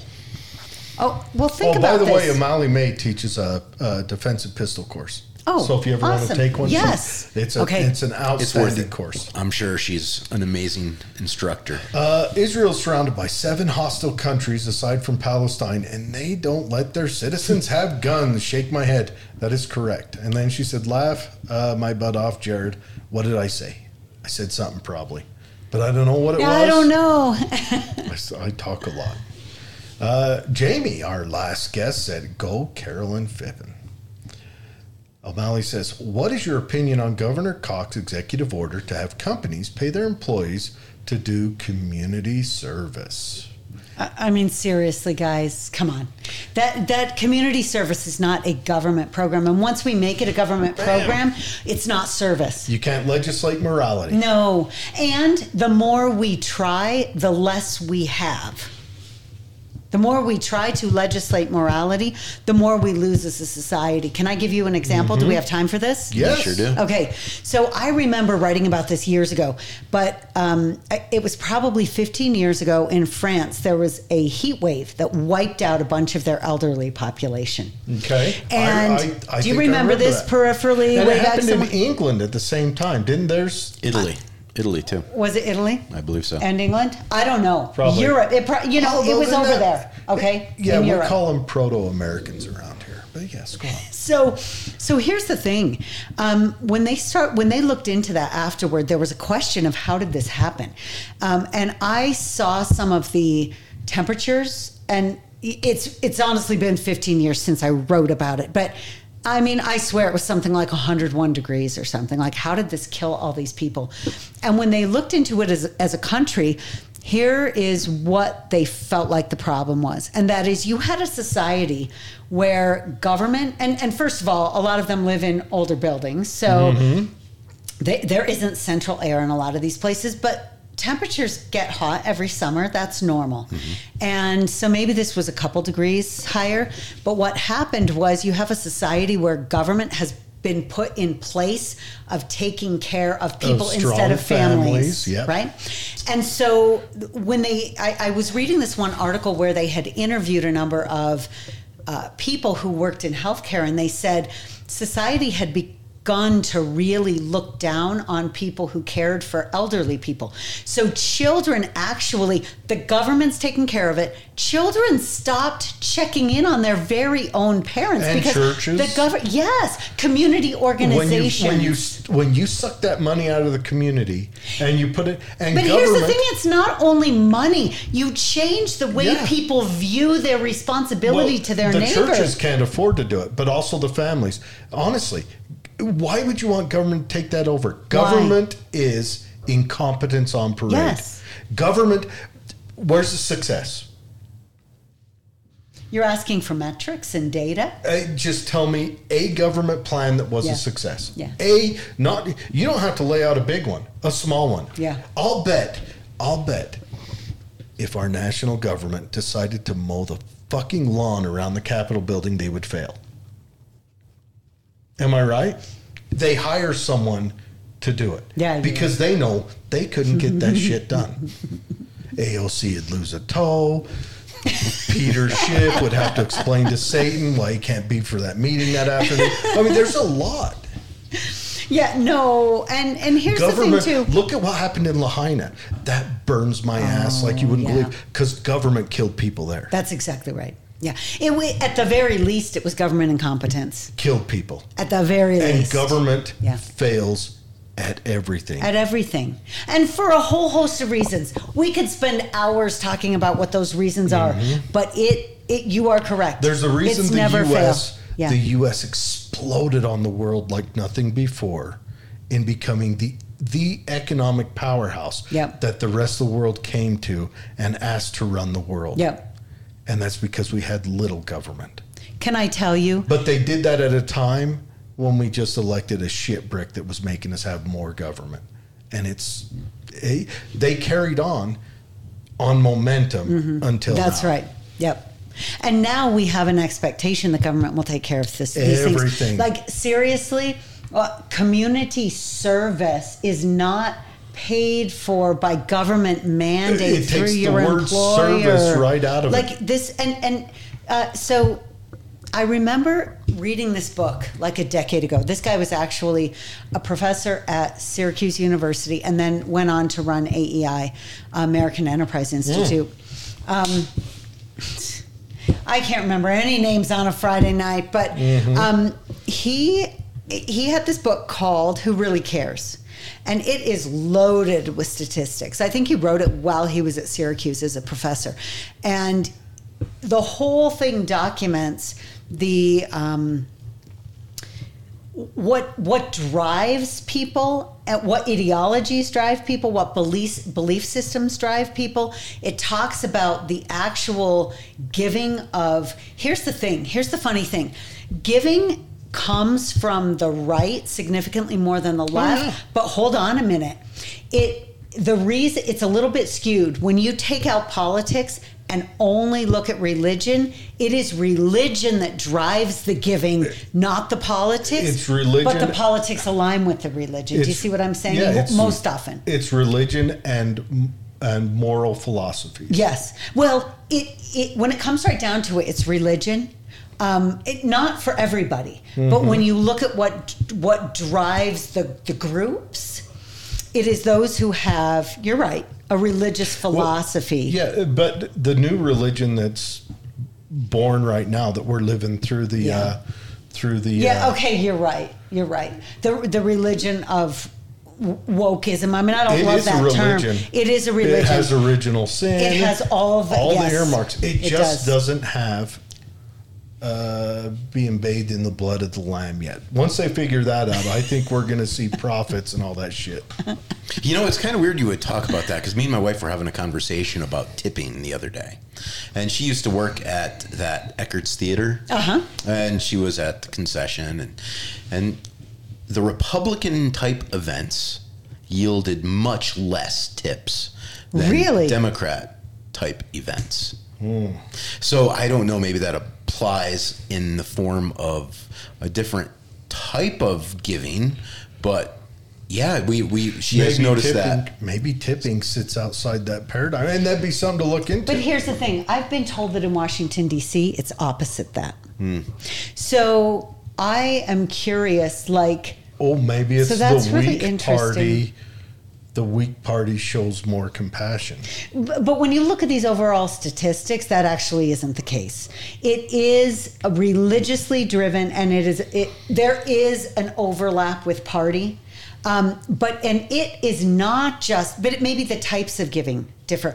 But when you look at it, it is all the way down to giving blood. No kidding. It's giving blood. Yeah. It's doing service to your neighbors, doing service for your neighbors. It is giving money. It is giving time in every way. These statistics are pretty clear. And a lot of it, think about it this way. When government, you can say that government can take the place of religion. So that's an interesting anomaly. I don't doubt it.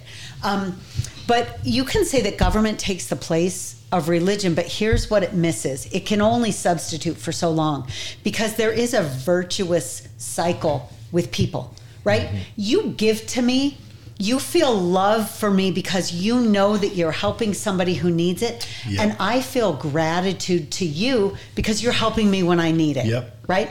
But when I pay the tax man, I'm not feeling any love. And when you get that check from the government, you aren't feeling Somebody's gratitude. got to pay for these kids. That's I right. remember that lady saying that. So think about what that does to I society. got 10 kids and somebody's got to pay for Or the these kids. Obama phones, remember that? Like you change the culture Do you remember when you insert government in. Someone had those people thinking that he was going to buy them all houses. Probably the media. Dude, how embarrassing is that? Jeez. To be the person known for yelling, I got my Obama phone. Come on. She's probably on YouTube, like checking out how many clicks she got. Yeah, I don't know. like- Someone did a follow-up with her. I can't remember. Oh, really? But she was an anti-Obama activist shortly after that. That's wild. I think Interesting. about something. But anyways, let's get back to Okay, this. we'll go back. All right. O'Malley says Greg Hughes doesn't support Trent Staggs. Okay, we need to follow up with Greg Hughes. Apparently, He doesn't. I would like to follow up Yeah. with him just to see how he's doing. Yeah. And what He are his and I future are close plans? friends. What's his- You know what? He is staying pretty busy he does work with the Sheriff's Association. Good. He also is on Rod Arquette on Wednesday nights. Good. Oh, Sylvester the And- Cat. Don't get Dave on. Dave likes to flip Rod Arquette's lid once a week.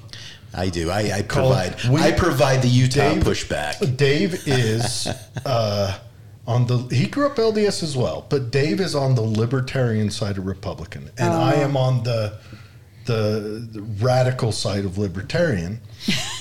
And so Dave will call and ask him about some of our laws in Utah and why we have them, and Rod generally just hangs up on him. Well, I'm a conservative, so I would hang up on you too, possibly. Yeah. Well, I just wonder, like, why does a Republican and a conservative support, as Dave would ask, the ABC? Yeah, I do think that's really interesting. Mm-hmm. Yeah, You know? but that is more of a conservative position than a libertarian position. I struggle with that a little. Yeah, the I don't. libertarian position is why can't you sell guns and hand grenades in the DABC? I want one-stop shop. I do get the argument there. But I want also the Walmart of alcohol stores. I want the Walmart / Jerry Seiner M1 Abrams. With a drive-through. Yeah, But here's I want to be able to pull in, buy my M2 Bradley, buy my M24 sniper weapon system, my whiskey, pack of smokes, untaxed, Yeah, of course. see, we would disagree on some of these things, and that's okay because What things that's would we not even disagree what. with? Oh. Look, I do think I'm I okay. know smokes are bad. I'm okay with government. You do your thing, man, right? Mm-hmm. But I'm okay with government placing limits on things like alcohol. Okay. Because that is, and I so don't want to get into this discussion today, but because that is something just like drugs, there are impacts that are societal, that are Sure. long lasting. And I got into like a multi-hour discussion one time with some guys from Libertas over this. Libertas. Yes, and here's Let me ask the you a deal. question. Yeah. If heroin wasn't illegal but was regulated yet legal, do you think fentanyl would have got on our shores? Yeah, but here's the thing. I'm not going to make decisions based on those types of anomalies. Fentanyl is coming in because we have an open southern border. I think it would come in regardless. Oh, some of it would. The I majority think is coming across that regardless. southern border. You know why fentanyl is the number one choose to travel? No, I don't. Because if I wanted to carry same value of heroin to fentanyl, Yeah. I would need Weight a and envelope size. versus a semi Yeah. truck. Yeah. But let me tell you this. When That's it why came, marijuana is stronger now than it was 40 years ago. Oh, I have no doubt. But listen, in the state, and I don't want a big drug discussion, but in the states where we were all told that if marijuana would be legalized, that the illegal trade would go down. It has not. I looked at some stats about a year ago. It has not in the states that legalized it. It has not decreased. Sure. And so I don't know that you cut out, you look them up. I doubt things have changed in the past year. If you're smoking marijuana legally or illegally. If you're smoking it legally, it would have to go down. Could that be a price point difference? Yeah, unless the government's charging more than the street dealer. First of all, because anytime you have regulation, there are taxes and things on it, right? So it was you got a price cheaper. Point difference? Yes, you have a price point difference. So you have no controls. So when you talk about fentanyl, the same thing is going to happen. I don't think fentanyl would show up. I don't think it's here now. But I don't think it would have been here. Yeah. Now, I am not a drug user. I do drink, but I don't use drugs. Mm-hmm. I'm not a user of marijuana, but I do think, and I used to be, I'm a complicated touch point with, if we were to legalize all of it, I think we need to legalize it, but we can't do the radical things that Portland did. You can't legalize drugs and defund your police at the same time. Right? You can't do that. Yeah, but so you're acknowledging that there are more societal costs. There are hazards with drugs. Yeah. But I also recognize that I think you philosophically corrupt your justice system when you are going to start charging crimes where there's no victim. But you're saying there's no victim, and that's just where we disagree. Well, the person victimizes themselves. Yeah, but that almost always leads to changes in society. We're talking about changes in society with government policy. That leads to changes in society that touch me. I feel the same way about McDonald's. If I could ban McDonald's, because I look at a lot of the people today, and I think about how much those are not equal. And I'm perfectly happy to get to make the case when they're not he's equal. done. Which one has a bigger cost on our healthcare system? No, but what I'm saying is that one actually has a purpose as food, whereas drugs are purely recreational. So you cannot equate those two. But go ahead and finish what you were saying. Well, I think of all the people that work in hospitals that have to lift these overweight people up so that they're comfortable and they blow out their backs, and then they have to get lifted up and then they blow out the backs. Before you know, everyone's blown out their backs trying to lift that person in the hospital. We have massive societal problems. I'm not going to argue with that. Or just getting insurance where insurance prices are ballooning because the number one health problem that insurance deal with is self-imposed obesity and heart problems. It is. Do you know, I have a sister who lives back east, and her, after Obamacare, like, we've always purchased our own health insurance. That is so expensive. I think it's tripled now since 2014 with it's varied between a $5,000 and $7,000 deductible, right? And I'll tell you, after Obamacare passed, one of the big things that we saw, and I know this because I was part of the team with Greg Hughes that fought back Healthy Utah, which was Obamacare Medicaid expansion, which was expansion to a mainly single able-bodied population that refused to work, even part-time. Okay, in order to qualify, that was pretty much what was going on there. And we beat that back. It got passed by the citizens a couple years later because it sounded like free healthcare would be awesome. And now we're going to have trouble funding our education system as a result, which we warned about before. But I will tell you that I know that we started seeing this not very long at all after the passage of Obamacare. And that is that we were told that Obamacare would solve the problems of people not being able to pay medical bills, right? You know what it did? We had deductibles that ballooned so high that people weren't able to pay their deductibles, and hospitals were literally closing down. Hospitals that were able to stay in business pre-Obamacare were either closing down, a lot of rural ones closed down, or they were bought up by large hospital chains to sustain them. Grantsville had a clinic. Really? Yep. And they no longer do? Well, they've got a new one that tried open, but it's more specialized. But it's a general practice clinic. Now you got to drive up to Tooele for it. Really? Yeah, no, it changed. It changed everything about our healthcare system. But when insurance companies write the law, you can't expect it to be perfect. Right. Yeah. But right. Fascism has to fascist. Yeah. Yeah. I think it's going to state. Yeah, we're realizing that's where we are on a whole lot of things, right? Yeah. So I will also, I think our prescription medicine programs here in Tooele need to improve. I know I've been to the emergency room and the doctor's like, well, we'll give you this medicine. Well, okay, guess what? The pharmacy closes at like 7 o'clock and I'm not out until 9. So you want to know what? All those people telling us to throw away our prescription drugs, I just want to say thank you for those who have helped me in times of need. And that wasn't the pharmacy. Yeah. Well, and that's another thing. I know heroin's on the streets, and I would much rather the pharmacist down at Birch give out the right amount and advice on how to use it. Yeah, no thanks. And an option for help.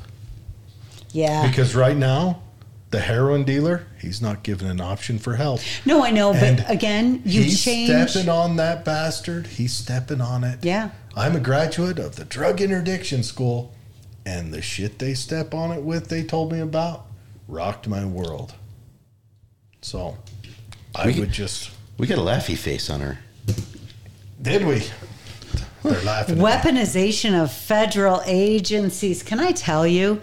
I may have skipped a little. I just saw that. What's your stance on the border and Utah's policy regarding illegal immigrants? You covered that just a second ago. Yeah, we have a border problem. When it comes to Utah policies regarding illegal immigrants, this is kind of funny because it's not funny, but it's funny because recently we had a bit of a controversy where the feds tried throwing Utah under the bus to try to get the state and local governments to do what the feds want them to do.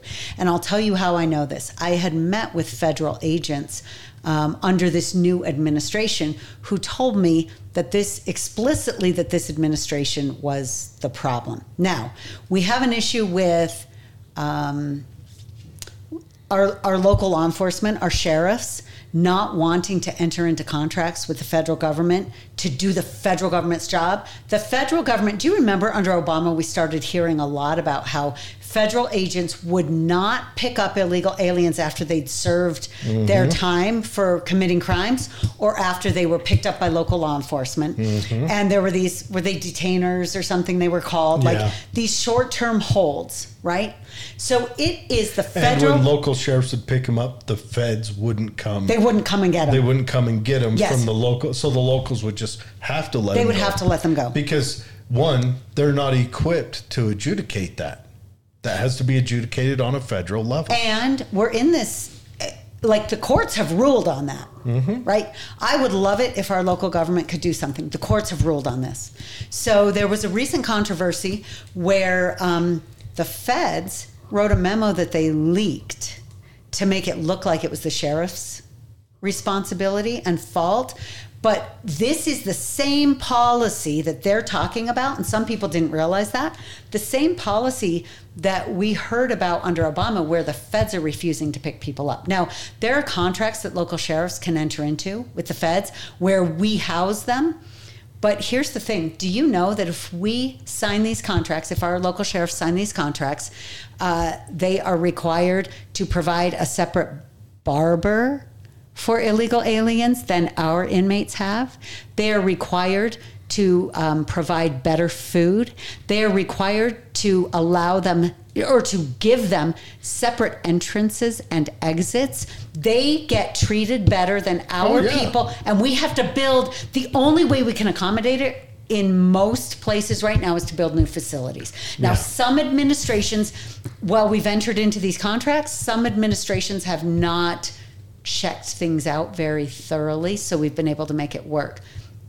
The Biden administration, the Biden administration is holding our feet to the fire. We would need to be building new local facilities to house them. We can't afford to do that.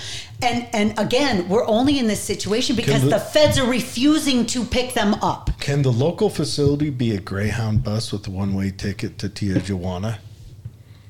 Well, I do think it's pretty interesting what some border state governors are doing. Oh, dude, that is fantastic. Yep. That is send it to the places that called for it. That's right. Unless that's what Cox means by community service. Like we all have to go in and drive some specific type of resident to another location. Yeah, and can I say... I can get behind that. Can I say, we talked about this before we came on. Truly, I want a wide gate with a tall wall. Come through legally, be a part of our society, and love our country. I want to make it easier for you to attain a green card or citizenship or a sponsorship. Yep. I want to make it easier, but I want to make it so that if you don't follow those legal manners, these are our laws, then it's a punishment. Yes. And the punishment is, oh, you come from Guatemala? Which country doesn't like Guatemala? Okay, you're going to Haiti. And that's where we drop you off. Oh, we got confused and send you home country. Oh, too bad. Now, still, though, that would punish me, the taxpayer, because that's still an expensive endeavor. Now, these people that come in illegally, I have to pay for this transportation. It's expensive anyway you look at it. Endeavor twice. Now, I'm thinking maybe... I'm thinking Jose had come through, and then you'd see the cry-out story on WeOn News about him. They dropped me off in Guam, and this place sucks, and I don't speak the language. And then Guillermo, we'll drop him off, or whatever, pick the name. We'll drop him off in another shithole, and then no one else will try it. And can I tell you... When it's easier to do it legally... Right. Why wouldn't they just do that? Literally, I was just talking 1 week ago to a friend of mine who brought his family here legally from Brazil. Extremely successful businessman in Brazil. Their funny thing, their currency is tanking right now. Why would Brazil's currency be tanking when the world is being flooded with dollars? Yep. I can't figure out why that would be happening. Well, but it is. Also, you saw their election, Lula. Right? No, but literally, this happened in 08-09. It happened in 2015. And that is that developing nations, their currency was tanking against the U.S. dollar because every time we pump out these dollars, they are like not weighted. That's not the correct word, but I'm going to use it against the dollar, and it negatively impacts their currency. Yeah. And these people are already poor. But do you think when they inflate us, it doesn't hurt a country that measures their economy off the dollar too? Well, that's right, right, and they all do. So here's the thing. So he's telling me. I mean, he's fine. He wasn't complaining, but his wife's from Brazil. That's why. Oh, is she? That's why we know all the ins and outs of that. So they've had massive, financial losses at home that they've been dealing with. But he wanted to come here to raise his children. Right? He came legally. His family came legally. But the hoops they are still jumping through after a few years. And how much did it cost him? Unbelievable. You can't be a middle class person and make it here. Right. There's a reason why everyone says, "Oh, well, when they measure, well, look at these immigrants are doing so well." Yes, the illegal immigrants have to be the upper echelon of their country. It's so hard now. Yeah. But we want to make it so that their middle class, even their lower middle class, can shoot their shot. That's right. If you opportunity or is even what the U.S. is about. And then for anyone, the next more on this is, well, what does it say on the Statue of Liberty? What did we write on the Statue of Liberty? That's what that governor of your guys' home state said. We didn't write it. The frogs did. and I do call it, I do say I'm a former New Yorker. Yeah. So what was it that you were going to say? You guys are in exile. Well, when you're coming from another country, if you drop $500,000 on a business, you can pretty much get your papers. Yeah. But most people don't have $500,000 to drop. No. And that or you find a young Air Force man. And, or they find you. Either way. Anyway, it was fate, Jared. It's not like it was. I know. You stole her from her ex-boyfriend. I've heard the story. Okay, weaponization of federal agencies. I say this all the time, and I'll say it again. If we were not printing all the money that we're printing, federal agencies would not have the ability to be weaponized against us. It needs to stop, and it's occurring because we're funding them to the degree we're funding them. That, and also we have an adversarial government. We haven't had what government? We have an adversarial an adversarial government, absolutely. Our government is adversarial. Our government does not work for the populace. And I don't care. If you're a Democrat right now, you need to know this. Your government doesn't work for you. Your government doesn't care about you. Your government... It has nothing to do with you. Your government will gladly kill you to keep their power and their ways. They don't care. They don't care what your political leanings are. The only time they would care about you is if by killing you, it would harm their standing. That's it. Period. End of discussion. Sounds lovely. We have an adversarial government. We do have an adversarial. I can agree with that part. Our government has gone from a parasite. All governments are parasites to a predator. We have entered the stage of predator. All right. Okay. O'Malley says Dave wears that shirt because he's a shit stir. Instigator. Yes, he does. And sometimes I do, yeah. It's a fairly comfortable shirt. I have one too. I'm sophisticated enough. Your tax dollars probably bought it. Probably. It says McKay on the back.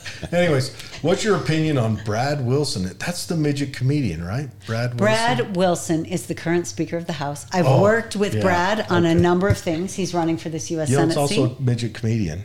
Stop.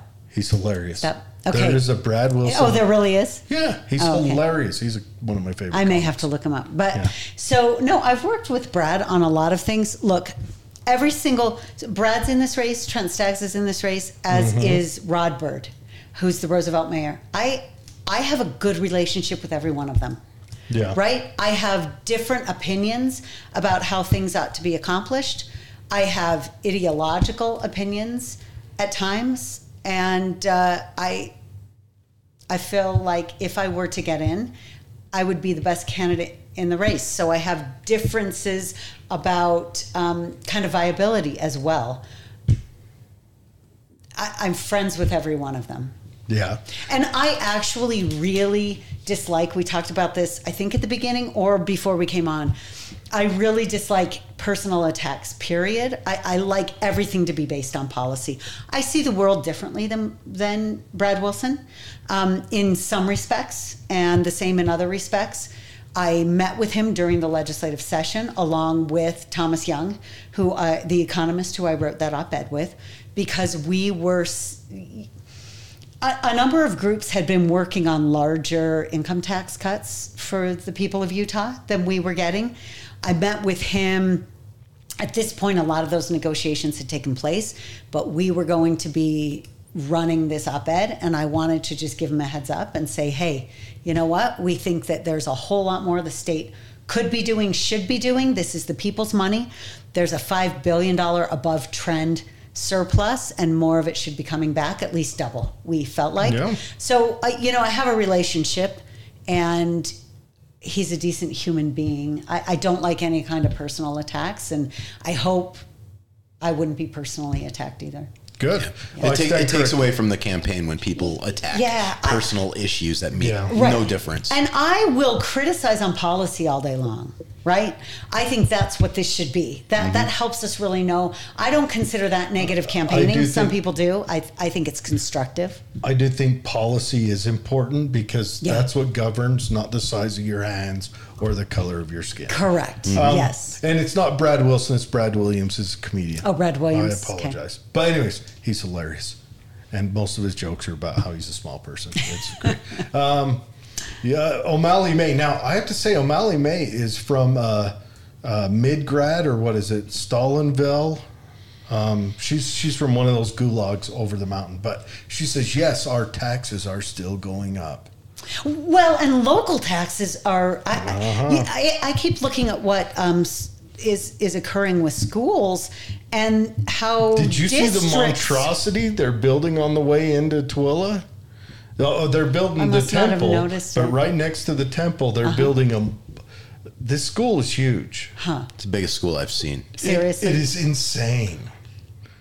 Of course, it's got the fancy architecture because, you got to stroke your ego. Well, they're trying to compete with Corner Canyon. Have you seen Corner Canyon? I haven't.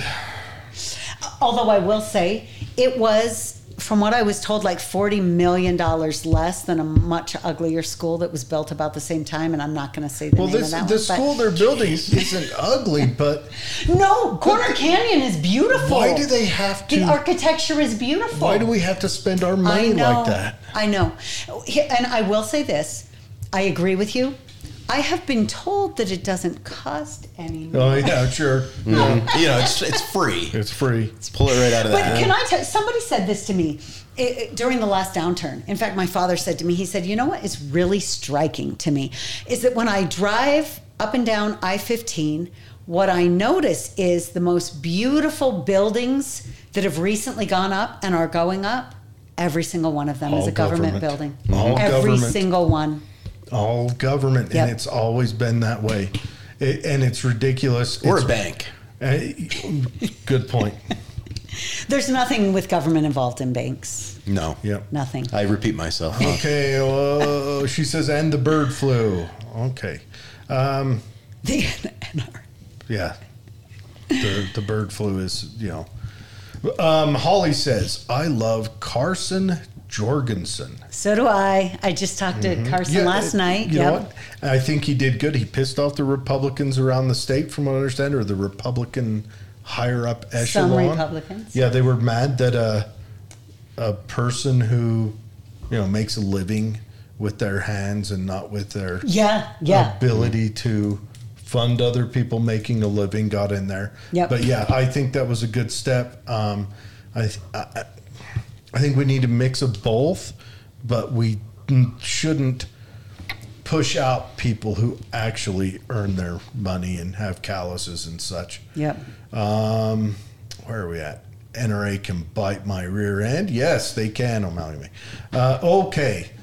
You were talking Why about... they laughed. Oh, Mozambique. Mozambique is a military term from back in the day. Oh. Now it's called a failure drill because we had to go politically correct when you execute someone. But Mozambique was... Oh, that's what you were talking about. Two to the chest, I didn't understand one to the it. head. That's Mozambique. Okay. Or that was Mozambique. Unless you trained in the 90s, you wouldn't understand that term. It's probably called the John Wick now. Well, it's a failure drill in official terms, but John Wick would work. I like that. Oh, O'Malley May shows up with her normal question. Dave's going to ask about sugar and Bitcoin. O'Malley May is going to say, do you listen to Jesse Kelly? I listen to Jesse Kelly when I used to do a podcast with Kim Coleman. Mm-hmm. And I would always be driving 2 nights a week when Jesse Kelly was on, and I would listen to him. But I am finding myself, we stopped doing the podcast about a year ago, and I'm never in a place where I'm flipping on the radio in the evening when he's on anymore. So only if I'm in the car at that time. Yeah. Right. And when you're super busy, it's hard to seek out those traditions. It is true. I have like I said, I'm a mother of 5 boys. My oldest just turned 30 and my youngest is 15. And so I really, really like my evenings with my boys. Yeah, and your chickens, and you get to build that bond. And we could go into a whole... refuse to bond. I'm telling you, they refuse to bond. We could go into a whole side point. I've heard that if you raise them as chicks and they're around you a lot, that they actually do. Yeah. Like they'll mother hen you. But I've heard a side point. As you get older and you have younger kids, and I notice this like with my siblings' kids, when you're young and have kids, there's still a rush in you. Yes. But when you're older, there's... Yep. You've molded into your life and you want to... I'm a different mother completely. And I'll bet his older brother's like, that kid is so spoiled. They say it all the time. Well, yeah. They because always like, he gets all your time. Just a minute. You're not going to miss a ball game. No, I never have. Yeah. Wow. But I've always been... Not that I've never missed, but I've been intensely involved with my kids even younger. I was too involved. Oh, you're one of those. Tiger mom? I was kind of... Okay, my kids start violin at the age of 3. Oh, shit. Dang. Shit. And let me tell you... She's chasing the Chinese moms. That's what she's doing. And I will tell you, my oldest son's a hippie, and I directly attribute it to that style of parenting. You run him. But, and he's amazing. I love hippies. It's not just that, but when you're younger, like especially, like say if your husband had the more 9-to-5 job, he probably had a harder time to make it to every game. Or to make it to every event and to build that up. Whereas nowadays, where you're set more in your ways and you've moved up that ladder. And you don't have little kids at home. You've gained more liberties, too. Yeah. When you're older, you've been at your job longer. So you got more vacation acquired. You got more... They depend on you more, but with that depending on you more, they also give you more liberty. Yeah. Well, I'll tell you, so I was home for 20 years raising kids. And I always was kind of involved. I always was involved in things. At 3. I know. Here's the thing. We did violin. You brought home a B, that means barely made it. Here's the thing. I was raised in a family with 5 girls, and then a brother was the youngest. He was like 12 years younger than me. Girls are a totally different beast, right? Yeah. A beast might be the right word, but Yeah. so They require more direct, in the moment attention, but when the boys require attention, there's blood and hair on some. I literally was like, what do I do with these crazy children? Like my boys, every one of them, ultra active, always. Yeah. And we did music mainly because Which I have to I say, wanted discipline. Good on you. No, music, I think, is important. I wish I'd have learned to play anything. But music, I think, is just looking around the world. Like, I think the most intelligent people that I like to pop in and listen to, like Coleman Hughes, you all see that they have a background in music because I think that wires your brain to work in different ways than just tactile. Yes. It teaches you to listen. Well, and it not just listen, but it wires you to think different. Yes, it wires does. you to think and studies show that. In clarity, but also beauty. Yep. And also and they're learning to make their hands do different things, which makes this brain get more wrinkles in it. I think get your kids into music. If I was to tell anybody one thing, get them into any kind of music. And I'll tell you, when they're 14, they're allowed to quit because by the time you're in high school, you do your thing. And we were pretty intense when they were younger, at least for the oldest. Yeah, of course. 3 or 4. You know, Tiger Mom. You show up. And I'll tell you. A means acceptable. C means, can't have dinner. I had kids who were teaching each other to read. So they were kind of doing their own thing. Right. And they, most of them were driving themselves quite well. But I had, I have one son who is just hilarious. So I let them quit at 14. He ended up switching to cello when he was younger because he wanted to sit. And I was like, that's not a good enough reason, but it was for him and it worked for him. And in high school, he'd go to his cello lessons, downtown, we're in Draper, drive home, never pull his cello out the whole week, and go again the next week. And my husband would look at me and say, why are we paying for those cello lessons? I said, you know why we're paying for those cello lessons? Because Margaret, by the way, his hippie teacher, I don't know, she's kind of a hippie. Because Margaret loves him. And he goes and he sits and plays the cello with Margaret for 30 minutes a week as a high schooler. And he loves it. Yeah. And so I'm going to keep paying for that lesson. Well, and I'm telling you, get your kids into music, any kind of, and I agree with you. Get them into it young, and let them pop out if they want to when they're older. And then they have the ways of thinking. The other thing I wanted them to learn, I wanted them. You can see it in something like music. I wanted them to learn that when you put in effort, the end result looks different. Well, and seriously, the smartest political minds right now are all musicians. Huh. Coleman Hughes, do you know who he is? I know the name, but I couldn't say. Coleman Hughes, he's like his degree is in music. Yeah. But he's a political mind that I really like to listen. He's the guy that argued with Ibram X. Kendi about why you shouldn't get he's a black guy. Why you shouldn't get what? Reparations. No.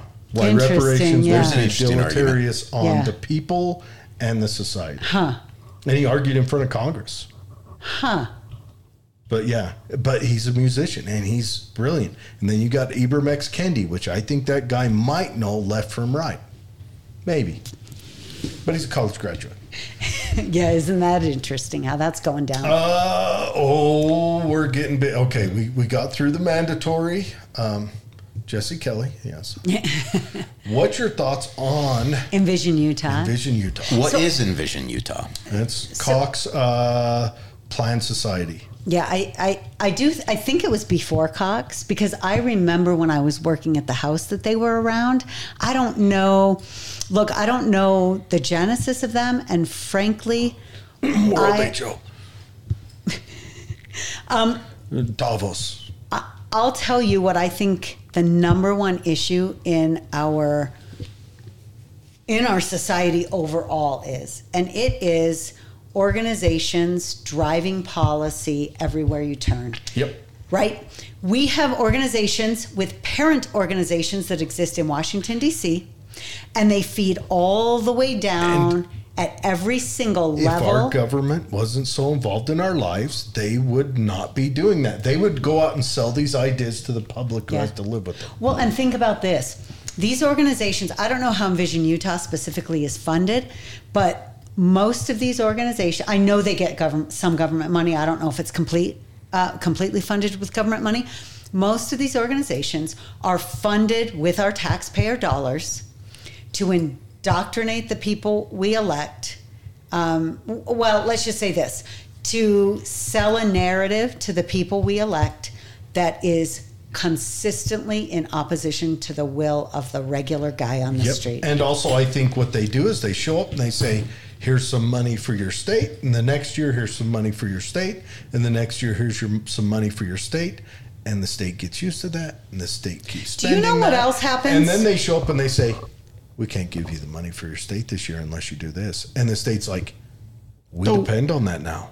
Do you know, and I don't know Because if that's the there's case, not but a listen. governor Sounds with like a good idea. balls big enough in the first instance when the Department of Education shows up the to federal say, government, yes, but these No, organizations, any of them. No, They need to that's what say the federal government from the does with start. everything.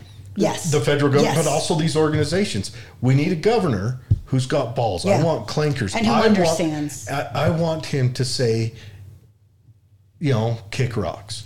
Yeah, right but off the listen start. to this. I think sometimes we discount, when it comes to these organizations, we discount the influence that comes simply by them saying they're the experts. Oh, yeah. That is massive. Yeah, the and expert class. I realized years ago as I How'd was... they do for us? I know, but that goes to measuring results, and no one does that. Mm-hmm. Words So- are like spells. That's why they call it spelling. When they produce these words of expert, they cast their little spell upon you, and you all of a sudden think, oh, well, if they're saying he's an expert, then I better listen.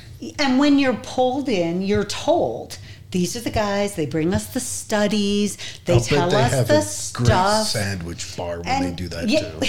And think about Free it. coffee. Our money funds the studies. It funds the organizations through membership fees in many What cases, was that UN sometimes direct study funding. that got found on environmentalism that got found to be bunk with the angel study? I don't know. It got found to be bunk. It was a big deal. But But if that's you- why we've got all these environmental shit. Yeah, well, if you want to look at some of the, we're not going to do it today because it's a Friday night. Yeah. But, and this could go on for hours. It might. But let me tell you, you want to look at the UN. When I talk to people who are big on, we have to do this and this and that in order to address climate change, I always ask them about the IPCC reports. The angel study was the faulty one of that. Okay, Where they okay. built the hockey stick crap. Okay, yes, came from the IPCC, which is the UN. But I have never talked to a regular person who's on the anthropogenic, which means man-made, anthropogenic global warming train who even knows what the IPCC is or what their studies or models are. Well, and then they say all scientists agree, but have you ever looked up the call for study, what is it called? The call for contract study or whatever. When the IPCC put out, hey, we want you to, they don't put out and say, hey, we want you to investigate whether or not No. humans are the cause for global warming. They put out and says, we want you to prove that humans do this, and we'll pay you this much when you do. So all the scientists are like, this is going to fund our department. And even then, they don't all agree. So here's the thing. It was Obama who used the 97% of climate scientists agree. Yeah. And I have investigated that. Like, people have written about that. I haven't had to come up with the data. Mm-hmm. People have written about where that 97% came from. It's absolute, total garbage. It came from it was something like... Came from Obama, probably. Well, Just it made was up. something It like... wasn't scientists altogether. But Correct. It was, and it they was weren't all climate scientists. Yes. And it was 97% of the articles written on a particular thing in a particular time period. Come into the mic there. Sorry, Yeah, in a this is particular good stuff. time period when the government was, to your point, funding studies on climate change. They put out a call to prove something. They don't put out a That's call how to they find always out. do it, yes. Yeah, and that's how we're getting corrupt. And then you look at it. But I'm the daughter of a scientist there is one who only got climate- paid by private business. Go and on. that's how it should be. Yes. There is one climate scientist that disagrees with that IPCC, and that's the founder of Greenpeace. He comes out against it. Yeah, and he is not even close to the only one. That No, narrative he's is not. actually starting to break right now. It is. Yeah. It is. Because, I mean, let's look at California. Let's look at incompetency on parade. So about 15 years ago, California started saying you have to pour piss into your diesel engines to capture particulates, right? At the cost of an economy. I mean, it hurt our whole... Diesel is our most important for Right. your happy ass to eat. Right. The Yep. most important is diesel. Well, look how Germany's economy used to. Yeah, Germany's I know. Well, they're well. going all green, and now they can't No, no. afford They- And gasoline. a bunch of these European They went all countries green. are turning already. I mean, at least right? France didn't shut down their nuclear power plants, but Germany did. And Right. Germany is screwed. Germany's done. Well, they're dependent on Russia right now, right? Eh, For their us. natural gas. For Us their now. natural gas. What got popped? The Nord Stream 2. Right. So now they're dependent on, I think they're getting it mostly from Sweden now, but they're burning lignite coal, which is brown coal, which is the shit coal to burn. Instead of our clean. But yeah, Yeah. and the lignite plants, so I've heard, take 24 hours to start up and make produce, right? So during the day, during that 7-minute window, north of that tropical parallel, you know, when you've got that 7-minute window of sun and maybe wind, they get that 7-minute window of sun where they're powered by solar, but you can't Right. shut those coal plants down. Right. So they have to run 24/7. Yeah, base load. Base load is the issue, and we do not have solutions for dealing with the Good base load job. power problem. And So drill, baby, drill, right? Yeah. Angela Can- Merkel did good, but Can I tell you, like, I served a mission for the Church of Jesus Christ of Latter-day Saints in Czechoslovakia when it was Oh. Czechoslovakia. My companion and I were the first sisters in the country after the wall came down. And we saw, I can't tell you, from when I what went year in. were you there? Oh my gosh. Do you think I'm going to tell you my age? Yeah, I am. It was 91, 92. So you're 2 years after. Yes. And I'll tell you the difference between what you saw even in the grocery store when we first got there versus when we left was night and day. I love the story of when the premier of Russia, which was it Khrushchev, I think. Was it Khrushchev? No. I remember when he came, when When he came one to of them Houston. came to the and walked into a Khrushchev, grocery store. on his way I back. can't remember who it was. On his way back to the this airport. was the 80s, man. My memory On his doesn't way go back back to that the far. airport, he said, "Stop here." Told his driver, just stop there. Random grocery store. They stop in the grocery store. He walks through, walks out, gets in the car, dead face, drive to the airport. And the reporting is that that on the flight back, he openly cried. Wow. And he said, they lied to us. Yes. He had never, this is the head of the Soviet Union. And he says, I've never seen that much food in my life. That many choices. Yeah. Crazy, huh? Everything. And that much, frankly. And that's right. That's in the 80s. You know, we weren't hopping that much then. Right. And he was like, "Holy cow! They lied to us." Yeah. They invented a system. Oh, that it was kind of like a fax machine that they used subversively. You know what its number one use was? What? To tell everyone where sausage was. Do you know, though? People would drive Well, there's 10 Russian hours. bread lines for a reason. 10 Yes, hours there to were. get their hands on sausages. No, but I asked people when I was there, did you believe Pravda, which was the Russian newspaper? And people laughed at me. No, they didn't. But when there's no avenue for truth to get through, but of course they still had no idea that we were living the way we were. No, they didn't know it was that good. No, but let me give you this story. But the too. Romanians, they knew there was something better. So I went back for the first time in 30 years last fall, and there I saw the Skoda, which was the car that they produced, right? Mm-hmm. It was the only good socialist car. Well, it wasn't good. It wasn't good. Maybe for a socialist car it was, right? Yeah. And I asked one of my friends, is the mission president there now, and I said, Darren, like, what's the deal? The Skoda's still around? Because they were junk cars, right? He said, oh, yeah, and they are really expensive now. Wow. Think about this. Skoda made a car that they were going to try to compete with Ferrari. Skoda made recently? It's called the Lada? No, the Lada is but no, Skoda made one in the 50s.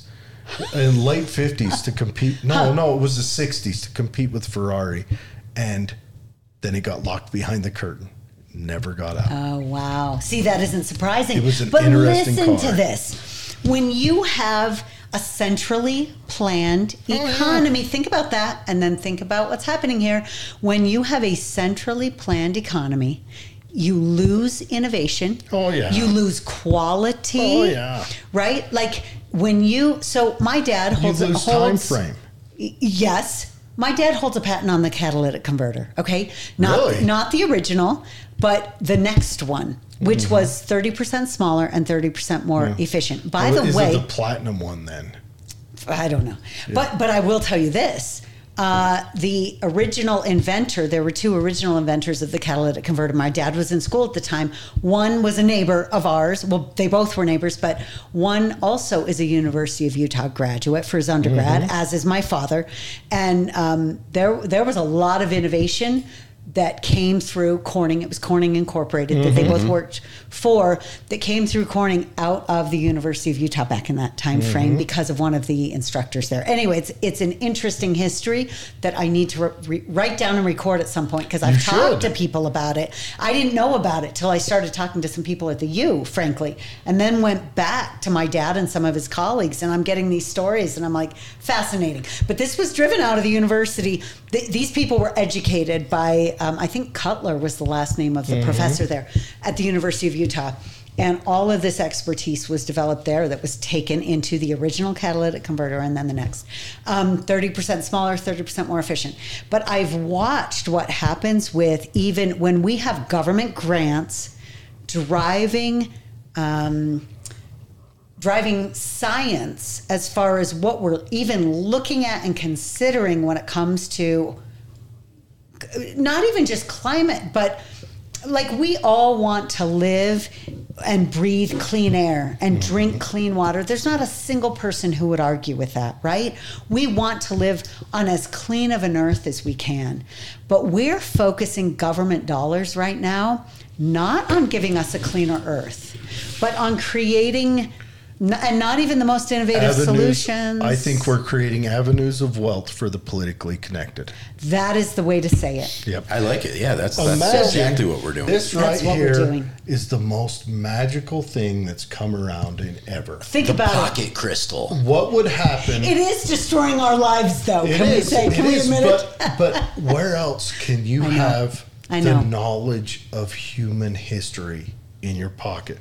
Imagine if the government had taken this over in throw a year out, what we'd have. If the government had taken it over in 94, right? This would look, it'd weigh about 37 pounds and still have a purse. If the government took this out in 2002, right before the iPhone come out, you might be able to look up movie times kinda, and it'd be on a green background with black writing. You might get that far. And we know this because government stepped away from that. I know. Because government let the free market manage that. What are the two medical procedures that go down in price and up in quality year after year? Boob jobs. Boobs and LASIK. Yep. Oh, LASIK. Yep. because they are I knew it about LASIK. They are I not- obviously, never mind, go on. They are not Didn't know it about government the other. controlled. They're not government controlled. Yeah. Because No, doctors exactly. are allowed to Yep. deal with them on the free market. Medicare is not setting the prices for them Right. because insurance is. Yeah, right. That's what happened. regulation yes. is- Yeah. Don't harm your patient. Yes. And the doctors are like, we'll get better at not harming our patients and giving them better sight and Keeping ourselves busier. better sight. Yes. You know? Yep. I have. LASIK is one of the greatest blessings of my life. LASIK, I I have think- thick glasses. Yeah. LASIK is One day maybe. Contacts. One day LASIK. maybe I'll do it. Yeah. LASIK is Yeah. miracle. It is a miracle. It's a miracle that doctors figured out that they could shave the eye to make I it know. the lens that you need. Yeah. How many lives, how many well-beings do you think are saved by that one thing? It's amazing to think about. Yep. And it's amazing to think that That was the free market 60 right there. years ago, It was that. That's right. our whole medical system ran on that policy. Yep. Think Yep. about With that, Think about how delicious this Coke would have been had we had free market sugar. okay, we want to ask 2 more questions, then Okay. we're going to let you go. Okay. When will you decide? Do you have a time frame? When will I decide? I would say be listening to the news over the next couple weeks. Will you and come back on? there may be a decision that comes out. You've been a very candid talker. This has been an awesome conversation. And She and talks like a Thanks New for Yorker. having me. I do. You've I do. allowed me. No, you A Mormon from New York. You talk like a non-politician. Yeah, thank You're you. willing to. Thank you're you. willing to Yep. dig into the mud with me. And will you come back on and after you decide one way or another? And let's. Yes. And Either way. either way, we can go into the weeds, whichever direction you decide. And if you win, we go do the podcast over in your office in DC. Yeah, we'll do that. Yeah, Fair? if I were to run and win, we would have that conversation. That's an awesome conversation to have. I want to do it in there just because I want to see. Hey, You know, I'm going through the look. hallways. Just smelling, you know. We would need to invite I mean- Tooele County to Washington, D.C. for I a would- podcast. I would like to go see it. Yeah. I would like to go and have Sounds a like a direct movie. talk. And another thing I would like, and I think this would be important, and Yeah. if I could talk to Mike Lee, I'd say that. I'd say, Mike, we talk with your constituents. Once in a while, get back to us on, just reach out. Now, Stewart was great about it. Oh, Chris Stewart? Yeah. Now, Mike Lee, he hasn't been so good. And I don't think it's him. I think it's his handlers, Yeah. his cadre. You know what? I have to tell you, I worked for him for 3.5 years, and it can be, they exist in a bubble in the Senate. Oh, I'm sure. And I'll bet he has a cadre. It's so hard. One I know. guy is packing a melon. Great guy. But, Oh, he doesn't work there anymore. I asked. dude, that guy, he has never felt rain on his shoulders. I swear to God. What's this? So there we were in Grantsville, The and guy has the biggest head I ever saw in my life. Holy shit. If Okay, they were to- nope. We're not going to talk personal anything. No, it's not personal. He was a great dude. I yeah, liked he's him. a great guy. With the big He's head. a great guy. But it got the feeling because he was out doing a Mike Lee talk and then he came out. And I bet as a senator, you're cloistered up and not allowed to. Things don't always get through. And You're not allowed to. I know. Because think about this. When I was working for him, he said to me one time, I would represent him. I was his intergovernmental affairs advisor in the state. Mm-hmm. So I already had relationships with the legislators. So that was like the perfect fit for me. I continued working with them and county level officials throughout the state. Okay. And there was one time in a meeting, I said, as I came out, I texted him during it. I said, I want to make sure I'm representing you properly when I take this position. And he didn't get back to me right away because he's a senator, right? And he said to me, he called me after that meeting and he said, Carolyn, if you are ever, and he said, yeah, you're right on you always are. I'm just going to throw that in. He did say that. But he said, if you're ever in that position again where you're about to say something and you just want clarification on my position, he said, you have to understand, I am a guy who at any given point in time has 500 unread texts on my phone. That's his text. That's his text. And I'll he bet said, his phone probably has to be set up through a switchboard. I'll bet the numbers they give out are to those minions. I hope so. Numbers that are given out. But if you have his number, you actually have his number that he has never changed. Yeah. But let me tell you. Chris Stewart was the same. Was he? And he told me, he said, so if you've got to know right now, I'm probably in a committee hearing or something. If I don't get right back, you just keep sending that same text. You just send and send and send and send. Because there could be 10, 15, 20 coming through and you want to be up at the top. Mm-hmm. Like, think about that. Like, that stresses me out to think about. I'm sure. And you'll end up in that pickle. I am I'm not even a candidate, and my life is like a teeny piece, and I feel this. And we're eating the whole cake. And it's tough. And the way you the way you have to look at it is